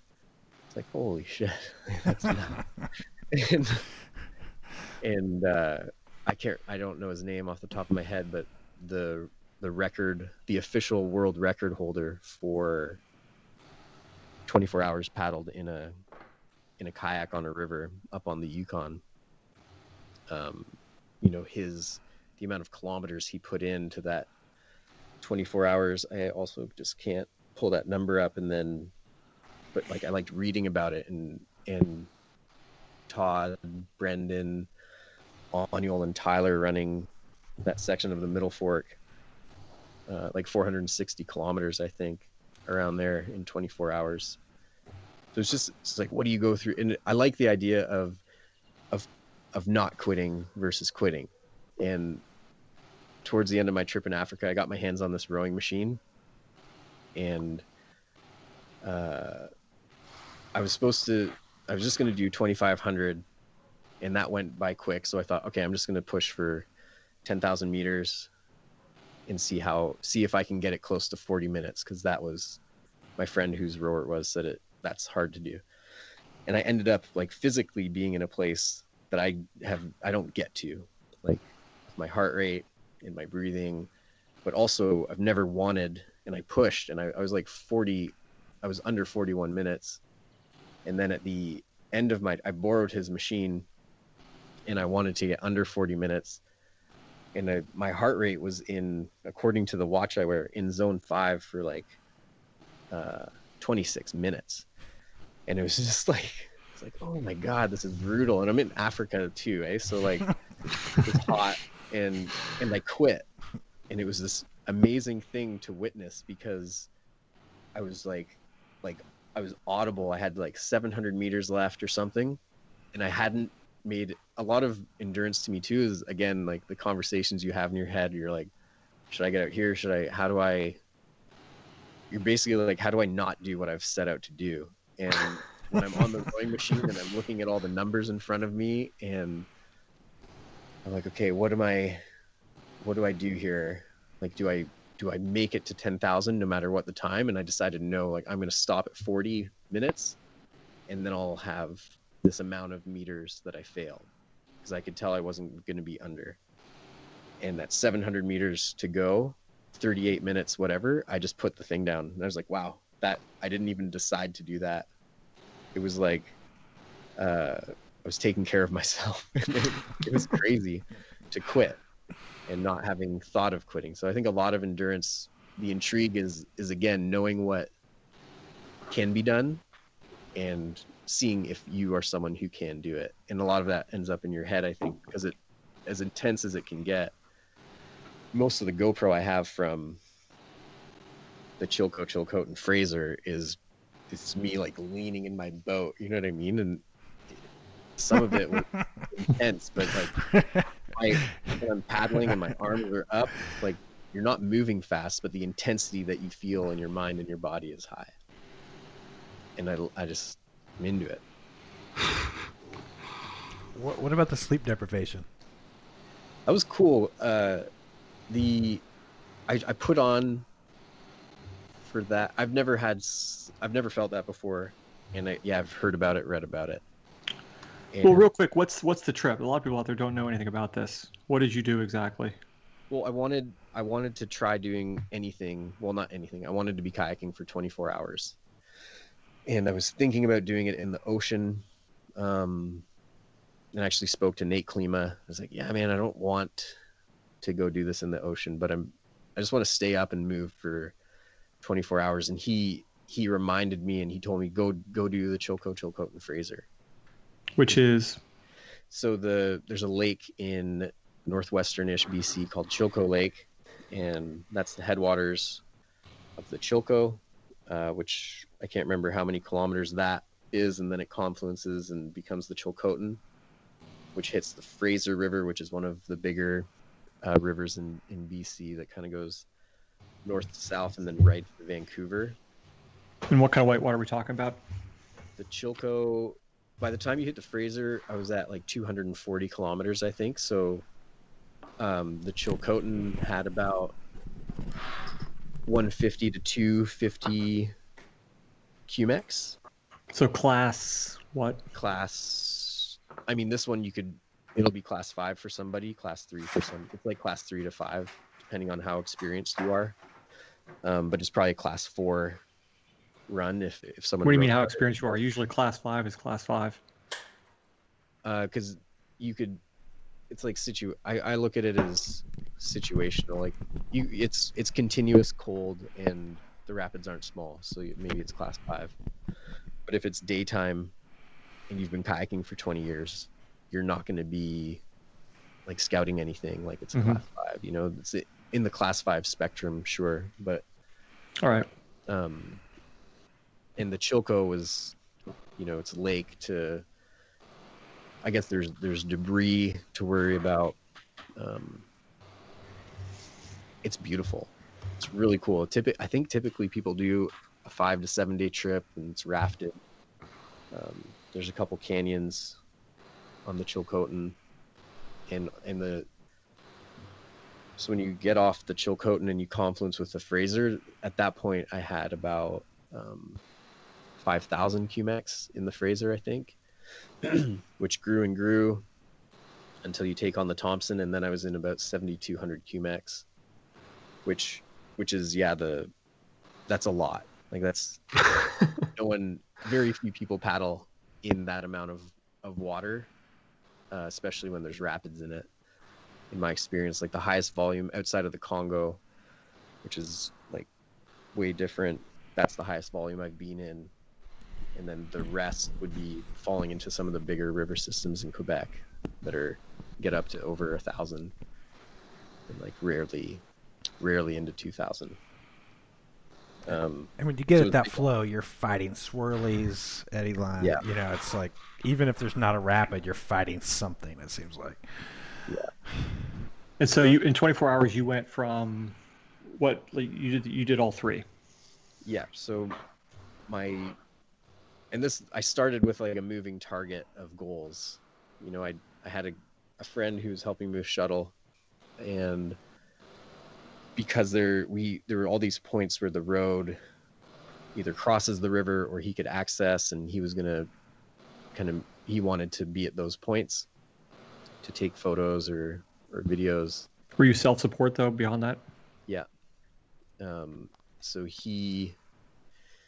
I had all these potential exits, because as soon as I was paddling, through a night or for longer than I ever had, or if I had some other issue, I was worried about losing energy just from like a nutrition standpoint, because I've never done anything like that. So I had all these exits, which was harder in my head, because then I knew how easy it would be to stop. And I put on it.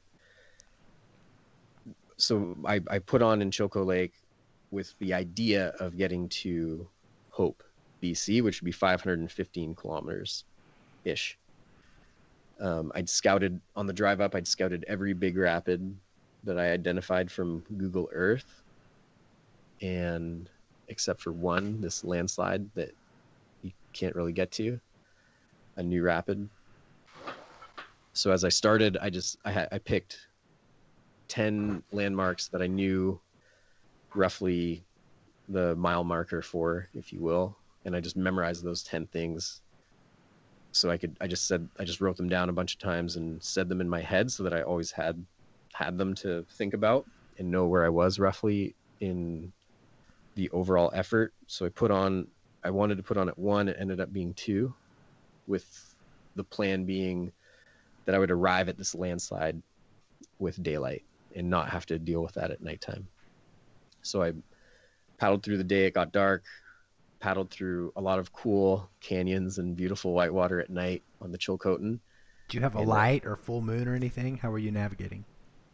I had a headlamp, and it's a good headlamp. It's super bright. I had an extra battery, but if it was on and I was in whitewater, it would just reflect.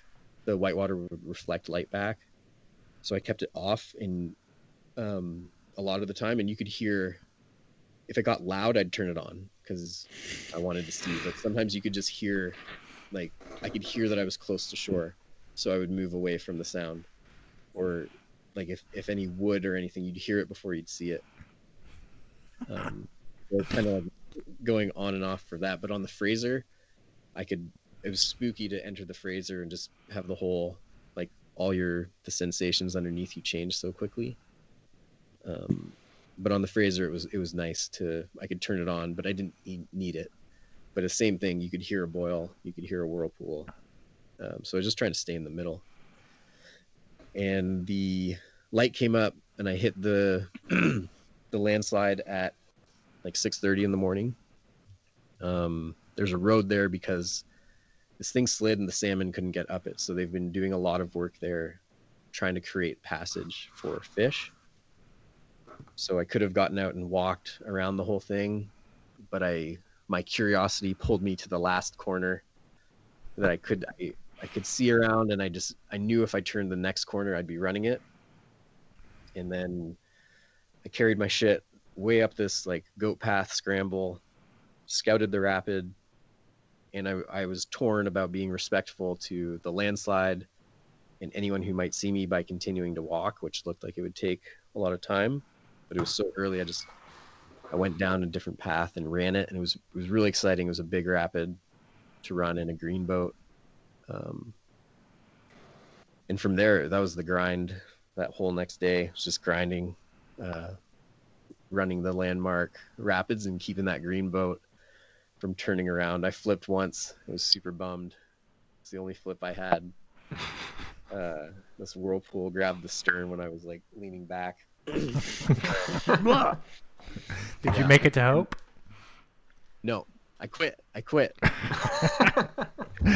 the end. You quit. That's the story. I quit. God.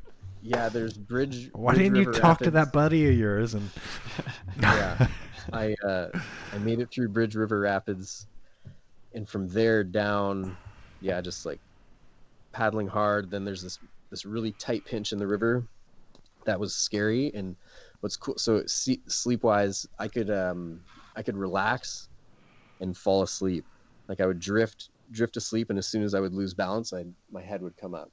So I kept doing it. It was kind of fun to just be like, this is crazy to be so tired that all I have to do is close my eyes and all like goes off. And then it's called the Gates. What's it called? Hell's Gate. The 7,200 QMX going through this thing, and it was wild. But you get to a rapid, and I have all the energy, all the muscle power I need to do it. I really liked that too. It makes me not want to try to do anything on the Yukon, because you'd have no rapids to excite you and to wake you up. And I went through that, and I'm getting close to the end. And yeah, this quit moment. So as far as like what I felt on my body, I was getting a lot of abrasion on the back of my armpits. And I'd worn a heart rate monitor. And I guess what people do is they put on this stuff called Boob Lube. I didn't know this. So the heart rate monitor was just like wearing on me. So that was very uncomfortable. I saw some pictures of that. Yeah, everything was just like those things were creeping in and becoming more important. Like my uncomfort was becoming a bigger deal. And I was coming up on the last rapid, which was nothing difficult, but to be in the right spot and just stay away from these massive eddy lines and whirlpools. And there was an island that marked this rapid, and I saw this island, and it was a false. It's like when you're on the Stikine and you're like, oh, this is Holiday Chicago. No, it's not. And so you're in this. It's like these false. You're so excited and you're so nervous that you keep thinking you're there and you're not there. And I thought it was there, and I started getting confused, and I was like, I don't know what to do. And then I went to shore and I checked my phone, and I had service. I looked at the map, and I was so clouded with my judgment because I wanted to stop that I decided I couldn't remember the line and that I had to get out. So I paddled down a little bit further. I got out, I texted my friend, and I was far from the start of that rapid. I was about 4 kilometers from the bottom of it. And I texted him, I was like, dude, I'm getting out. And as soon as I took off my dry suit, I was like, you just quit. Like it's like relief of it over, and the dry suit gasket was off of my neck. And I was like the line of the rapid came back to me in a second, and I was like, and that was 485 kilometers in 32 hours. Amazing. 29 hours. So, isn't that a crazy place? Yeah. You know, it's like, it was cool. Why do you want to be there, but you kind of like it? Oh, that's awesome. That's a sick story. I have to pee. Okay. Sorry. I'll tell you what. So be thinking of a rant and a rave while you pee. Okay. All right. Guys, so I say we take this time. Should we just interject a couple listener mails here, or should I just edit this out and we go right into rants and raves? We are 1 hour, 52 minutes in. It's you. You're the boss. All right. Oh, I don't know if I can jump into any of these listener mails right here. The only one that I would like to kind of touch on here, and we can get to all these in a later show because there are some good ones here, but what about, and I specifically want to throw this to you, Lewis, what about the custom outfitting here? Do you remember that one? Vaguely. I mean, I don't know. It just looked like somebody had outfitted his boat. Well, I mean, he took a hodgepodge of like several different... Raymond's going to be so disappointed. Man. I'm glad to see he kept the IR ratchets in there. That's good. He keeps us in the loop. I appreciate that.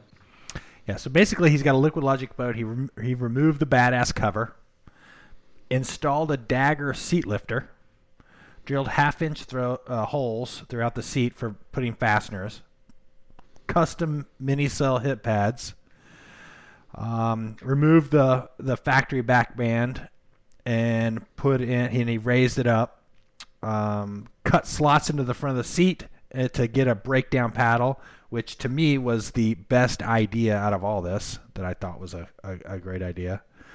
But, I mean, Raymond put something together there. I mean, I don't know. I mean, is this what your outfitting looks like, Lewis? Much more simple. Right. I just do it. I just glue foam in, man. It's nothing fancy. Lewis's outfitting is fancy. Well, It's not fancy. It's precise. we get a lot of. Benny, I don't know if you've made any adjustments to your approach on boat outfitting, but I've borrowed boats from Benny, and it like when you paddle one of Benny's boats, it's like it makes everything that Benny does seem that much more amazing because it's like finding out that like your favorite skier is wearing boots that are like 3 sizes too big and missing like 2 of the buckles. Thank you. That's where I'm at. I will take a boat and paddle it as is, brand new. Like I won't even adjust the foot plate. I'm like, it's good enough. I'm now. I'll bring my foot block up. If I want to be more deliberate, I might start adding some outfitting. I recommend it, man. I think you might like it. I mean, far be it from me, but. Well, we're 2 hours in here, boys. We're gonna have to wrap this one up.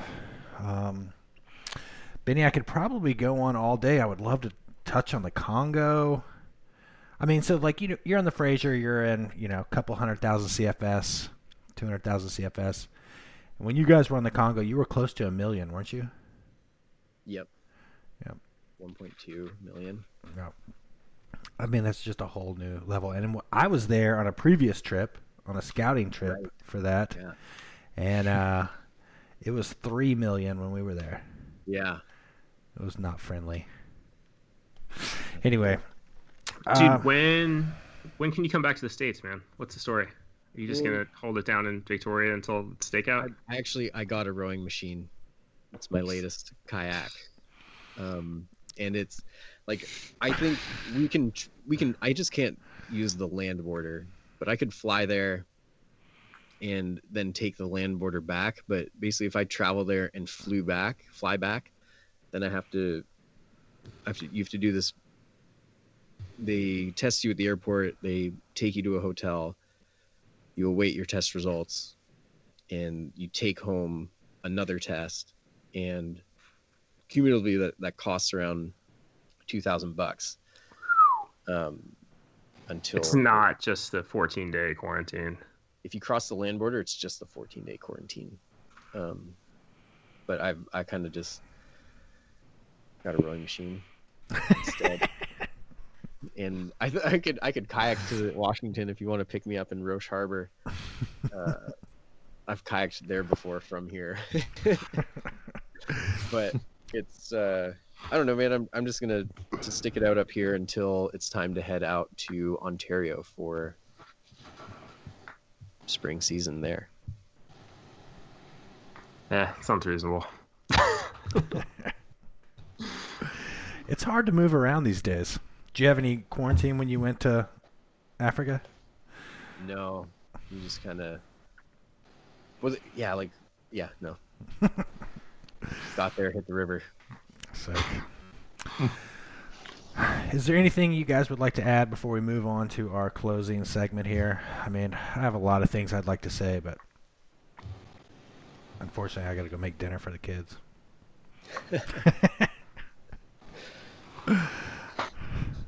I'd say that your one-day descent of the Stikine was pretty monumental, and definitely anything like that helps you think differently. Like I would credit that to how I think, and then Aniel and Jared changed how I think, and then the Lomlers changed how I think. So it's like all these cool things that have been done and that get done are all part of what will be done, I think, which is really cool. All that incremental steps, improving one bit after the other. Yeah. I don't know. I just, when you talked about the nods and stares with you and Aniel on the Stikine when you guys were out there and you were communicating, but you were never talking, and just, I can remember times being in that situation, and that's a great place to be, man. It's hard to find that spot. Yeah. All right, boys. Now it's everyone's favorite part of the show, our rants and raves here. To close out the show, this is where your host and our guest go on a little bit of a rant or a little bit of a rave about something they're either all fired up on or getting chafed about. So, not to put you on the spot, Benny, but do you have a rant or rave that you'd like to share with our audience? I couldn't think of anything. I don't know like good examples of Don't overthink it. Yeah, there's never much thought process that goes into this one. We'll come back to you in a sec. Somebody take the reins there. I have a quick rave about whitewater kayaking, but from a weird angle. So we go skiing right up here at Mount Hood, right? And it's packed. I mean, packed. You know, but the kids want to go, so you take them up. But then, it's the same with every aspect of the outdoor industry. It seems like you go backpacking. I took my kid backpacking this summer, Washington, crowded. Everything was, super. The parking lot was full. We go mountain biking in Post Canyon, same thing. However, for the moment, you could still go to run the Little White, and it basically feels like it's 1994 out there. That's the beauty of kayaking. For the moment. Now, I know there's some exceptions. Like, I know you go to Yock until you get to Spirit. So you get to Spirit, right? And there's someone camping, like, in a Gucci tent. But, oh, my God. Yeah, for the moment, you can still go out and have a legitimate, wilderness experience in a kayak relatively close to your house. And it's very unusual in this day and age. But that's also why we're flat broke as kayak gear manufacturers. But it's worth it, right? Sure. Sure. I'm going to rave. I'm going to rave about conspiracy theories. Rave. And one in particular. Have you guys heard of the birds aren't real conspiracy theory? I have not. birds that This fly in the sky. This is a joke. I've heard this too, but it's a joke. It's a conspiracy theory. It's Look, a joke. it made me laugh. Let me just tell you about it. So the story is the CIA killed 12 billion birds, and basically, there was the reason for it is kind of mixed. There's mixed messaging there, but they replaced them with surveillance drones. There's this whole community about it. They have a solution to everything, like what the eggs are, and it goes into all sorts of things. But this guy who started this thing, his name's Peter. Oh, God dang it. Peter, not McHenry. Peter, it doesn't matter. Anyway, this guy Peter started this. He was 20 years old. Okay, it was right when conspiracy theories were becoming the thing, and he starts this thing. And he has had the most creative skits. He's done billboards and got PR and news teams to interview him, and they get up there and he kind of says the theory, and he's got the best satirical responses to everything that's going on. And it's a conspiracy theory that if you hate conspiracy theories or you love conspiracy theories, he meets in a place where you can still like him, which is kind of hard with conspiracy theories. But anyway, this guy turned this birds aren't real into a multi-million-dollar business, and just like every conspiracy theory out there, he's cashing in on it. So I just want to rave about this guy and birds aren't real. Check out birdsaren'treal.com or check out their Instagram handle or anything like that. It's freaking super good shit. That's your rave. That's my rave. I mean, it's awesome, dude. You get into Birds Aren't Real. I bought a t-shirt. I bought a t-shirt 2 years ago. What? Lewis, bring the heat with a rant. That's just a scorched earth rant that gets you a ton of hate mail. The red meat that the listeners love. Yes. I want to, but I'm trying to. No. A kinder, gentler Lewis. Oh. I'm letting that go. Nobody Here we needs go. that. No. Just loosen up, take a deep breath, let it out. No, I'm gonna suppress it. I got a new rug in the office that I'm gonna rave about. It really ties the room together. Okay. That's the level of preparation that I bring to the rants and raves, is frantically Benny, I need you looking to around the dig room deep. trying to come up with something. I need you to dig deep, find the dark side, feel the power of the dark side, The It was anger fun builds too. slowly. Yeah, I was And just go. hanging out with Bran and Dane Yeah. for so Yes. long, Oh, here we go. and we and Isaac Hall too. Ah, That was the like worst. the last little bit of our group. The four of us, and And what do they do? well, it's just like we would end up ranting and raving. And I know another thing about myself is that I can, a couple beers and a good friend, they might end up with an earful about something.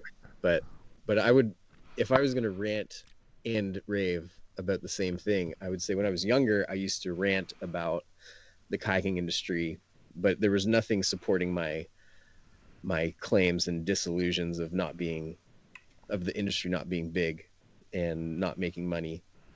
But I would say these things because I'd probably heard them said before, not because I actually deserved any money. But now I rave about, I love how small our sport is, even though it's hard to make money in it. I'm sorry, as a gear manufacturer, but also as a kayaker, because I wouldn't change anything about the sport. And if the sport was bigger, then there'd be 3 Danes and 3 Oniols and 3 EGs, and it would be a lot harder to make your scratching a little mark on it. And there'd be 800 people at the parking lot at the Little White. It would look like the Hearn parking lot on a Saturday at Mount Hood Meadows. Oh, Wait till like next spring break. it's coming. Wait till April, mid-April. It's Yeah, coming. you got to keep sharp and stay ahead of the crowds by paddling at higher flows and colder air time. I think there's a built-in fear factor in kayaking that's going to keep people out. People Yeah. that look at kayaking, they're like, it's the same category as like the guy in the bat suit, as I always say. The kayaking and the bat suit guy is the same sport to most people. The guy, in the Red Bull video jumping off some mountain in Norway or something. Oh, the wingsuit. The wingsuit, yeah. Yeah, they're just nuts. Like a Just some Batman. guy doing a stunt. That's kayaking. Okay. Like a guy in a barrel or a kayak or whatever. Stupid. It is stupid. Lewis, you got no value to add here? Never. Come on, you got a rant. I know you do. Lay it out there. I'm not doing it, man. Do Not it. doing it. Do it. Why don't you write it on a text message and send it to me and I'll read it for you. It's repetitive and tired, and I'm just gonna sit on my rants. Okay. I'll come up with All right. something for next time. That's very build up- anticlimactic. For the next time I'm welcomed onto your show, I'll build up some courage and rant about something. Well, There we go. We've got things to talk about. We've got to dive into the Congo. We've got other listener questions that we didn't have a chance to get to. Who makes the best whitewater boat right now? The best boat? The best whitewater boat. Like if you're going to run, maybe not multi-day, but like whatever. The best Class 5 boat out there right now. I don't know. Like, I think you just go into your. People have their own little filters that No, for they you. arrive at. Like For you. me? What's your go-to boat? If I was allowed one kayak, That's what I'm getting at right there. ideally it would be the Steez. Pull it back a bit. That was for you, Lewis. Do it. Do it, The Lewis. Steez, that's your go-to boat? What? I would be happy kayaking, but if I needed something that, like, if you were like, you get one boat and you have to run these 10 things, Yeah. and it went from waterfalls to multi-days to big water, I would take a tuna too. So the Steez, I flipped over the Scorch and it had a Steez next to it. Just for reference, the large Scorch, at least the version that we were paddling, identical to the Steez hull. I mean, literally, you'd have to have a little ruler out there to measure the differences because they're almost identical. You mean FYI. with You can flat make it that much. spot? Well. That kind of- They're almost identical. That's not a criticism.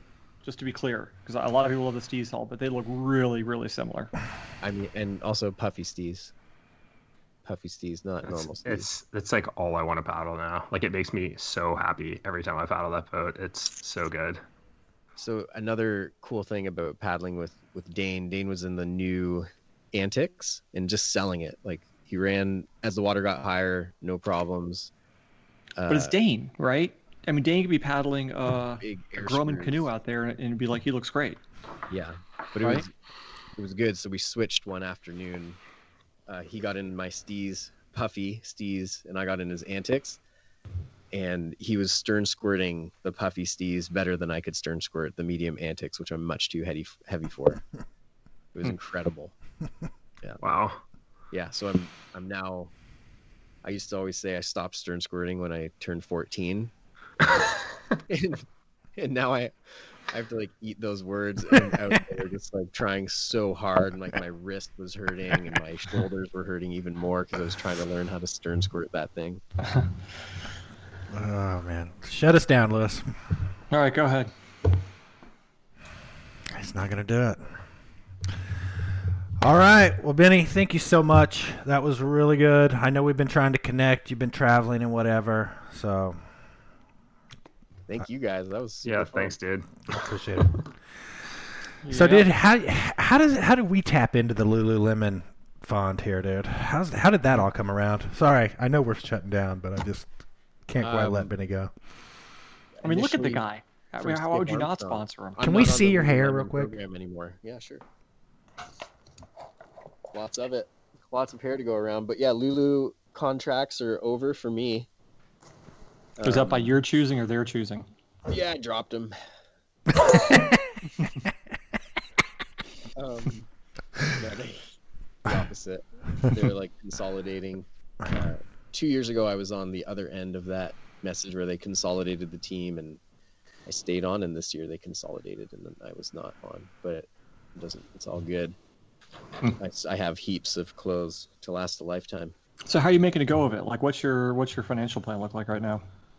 What is your tax return? Let's take a look.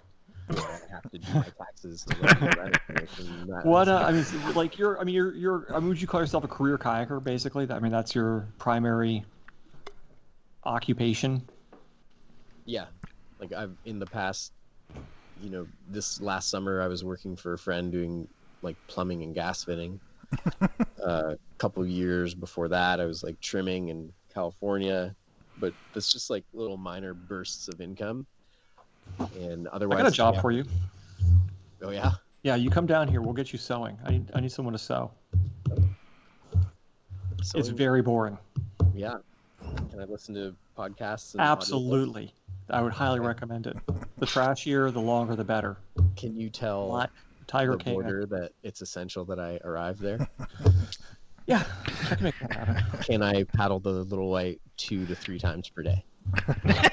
2 morning Can and I, afternoon. can I work from 7 p.m. until 1 a.m. only?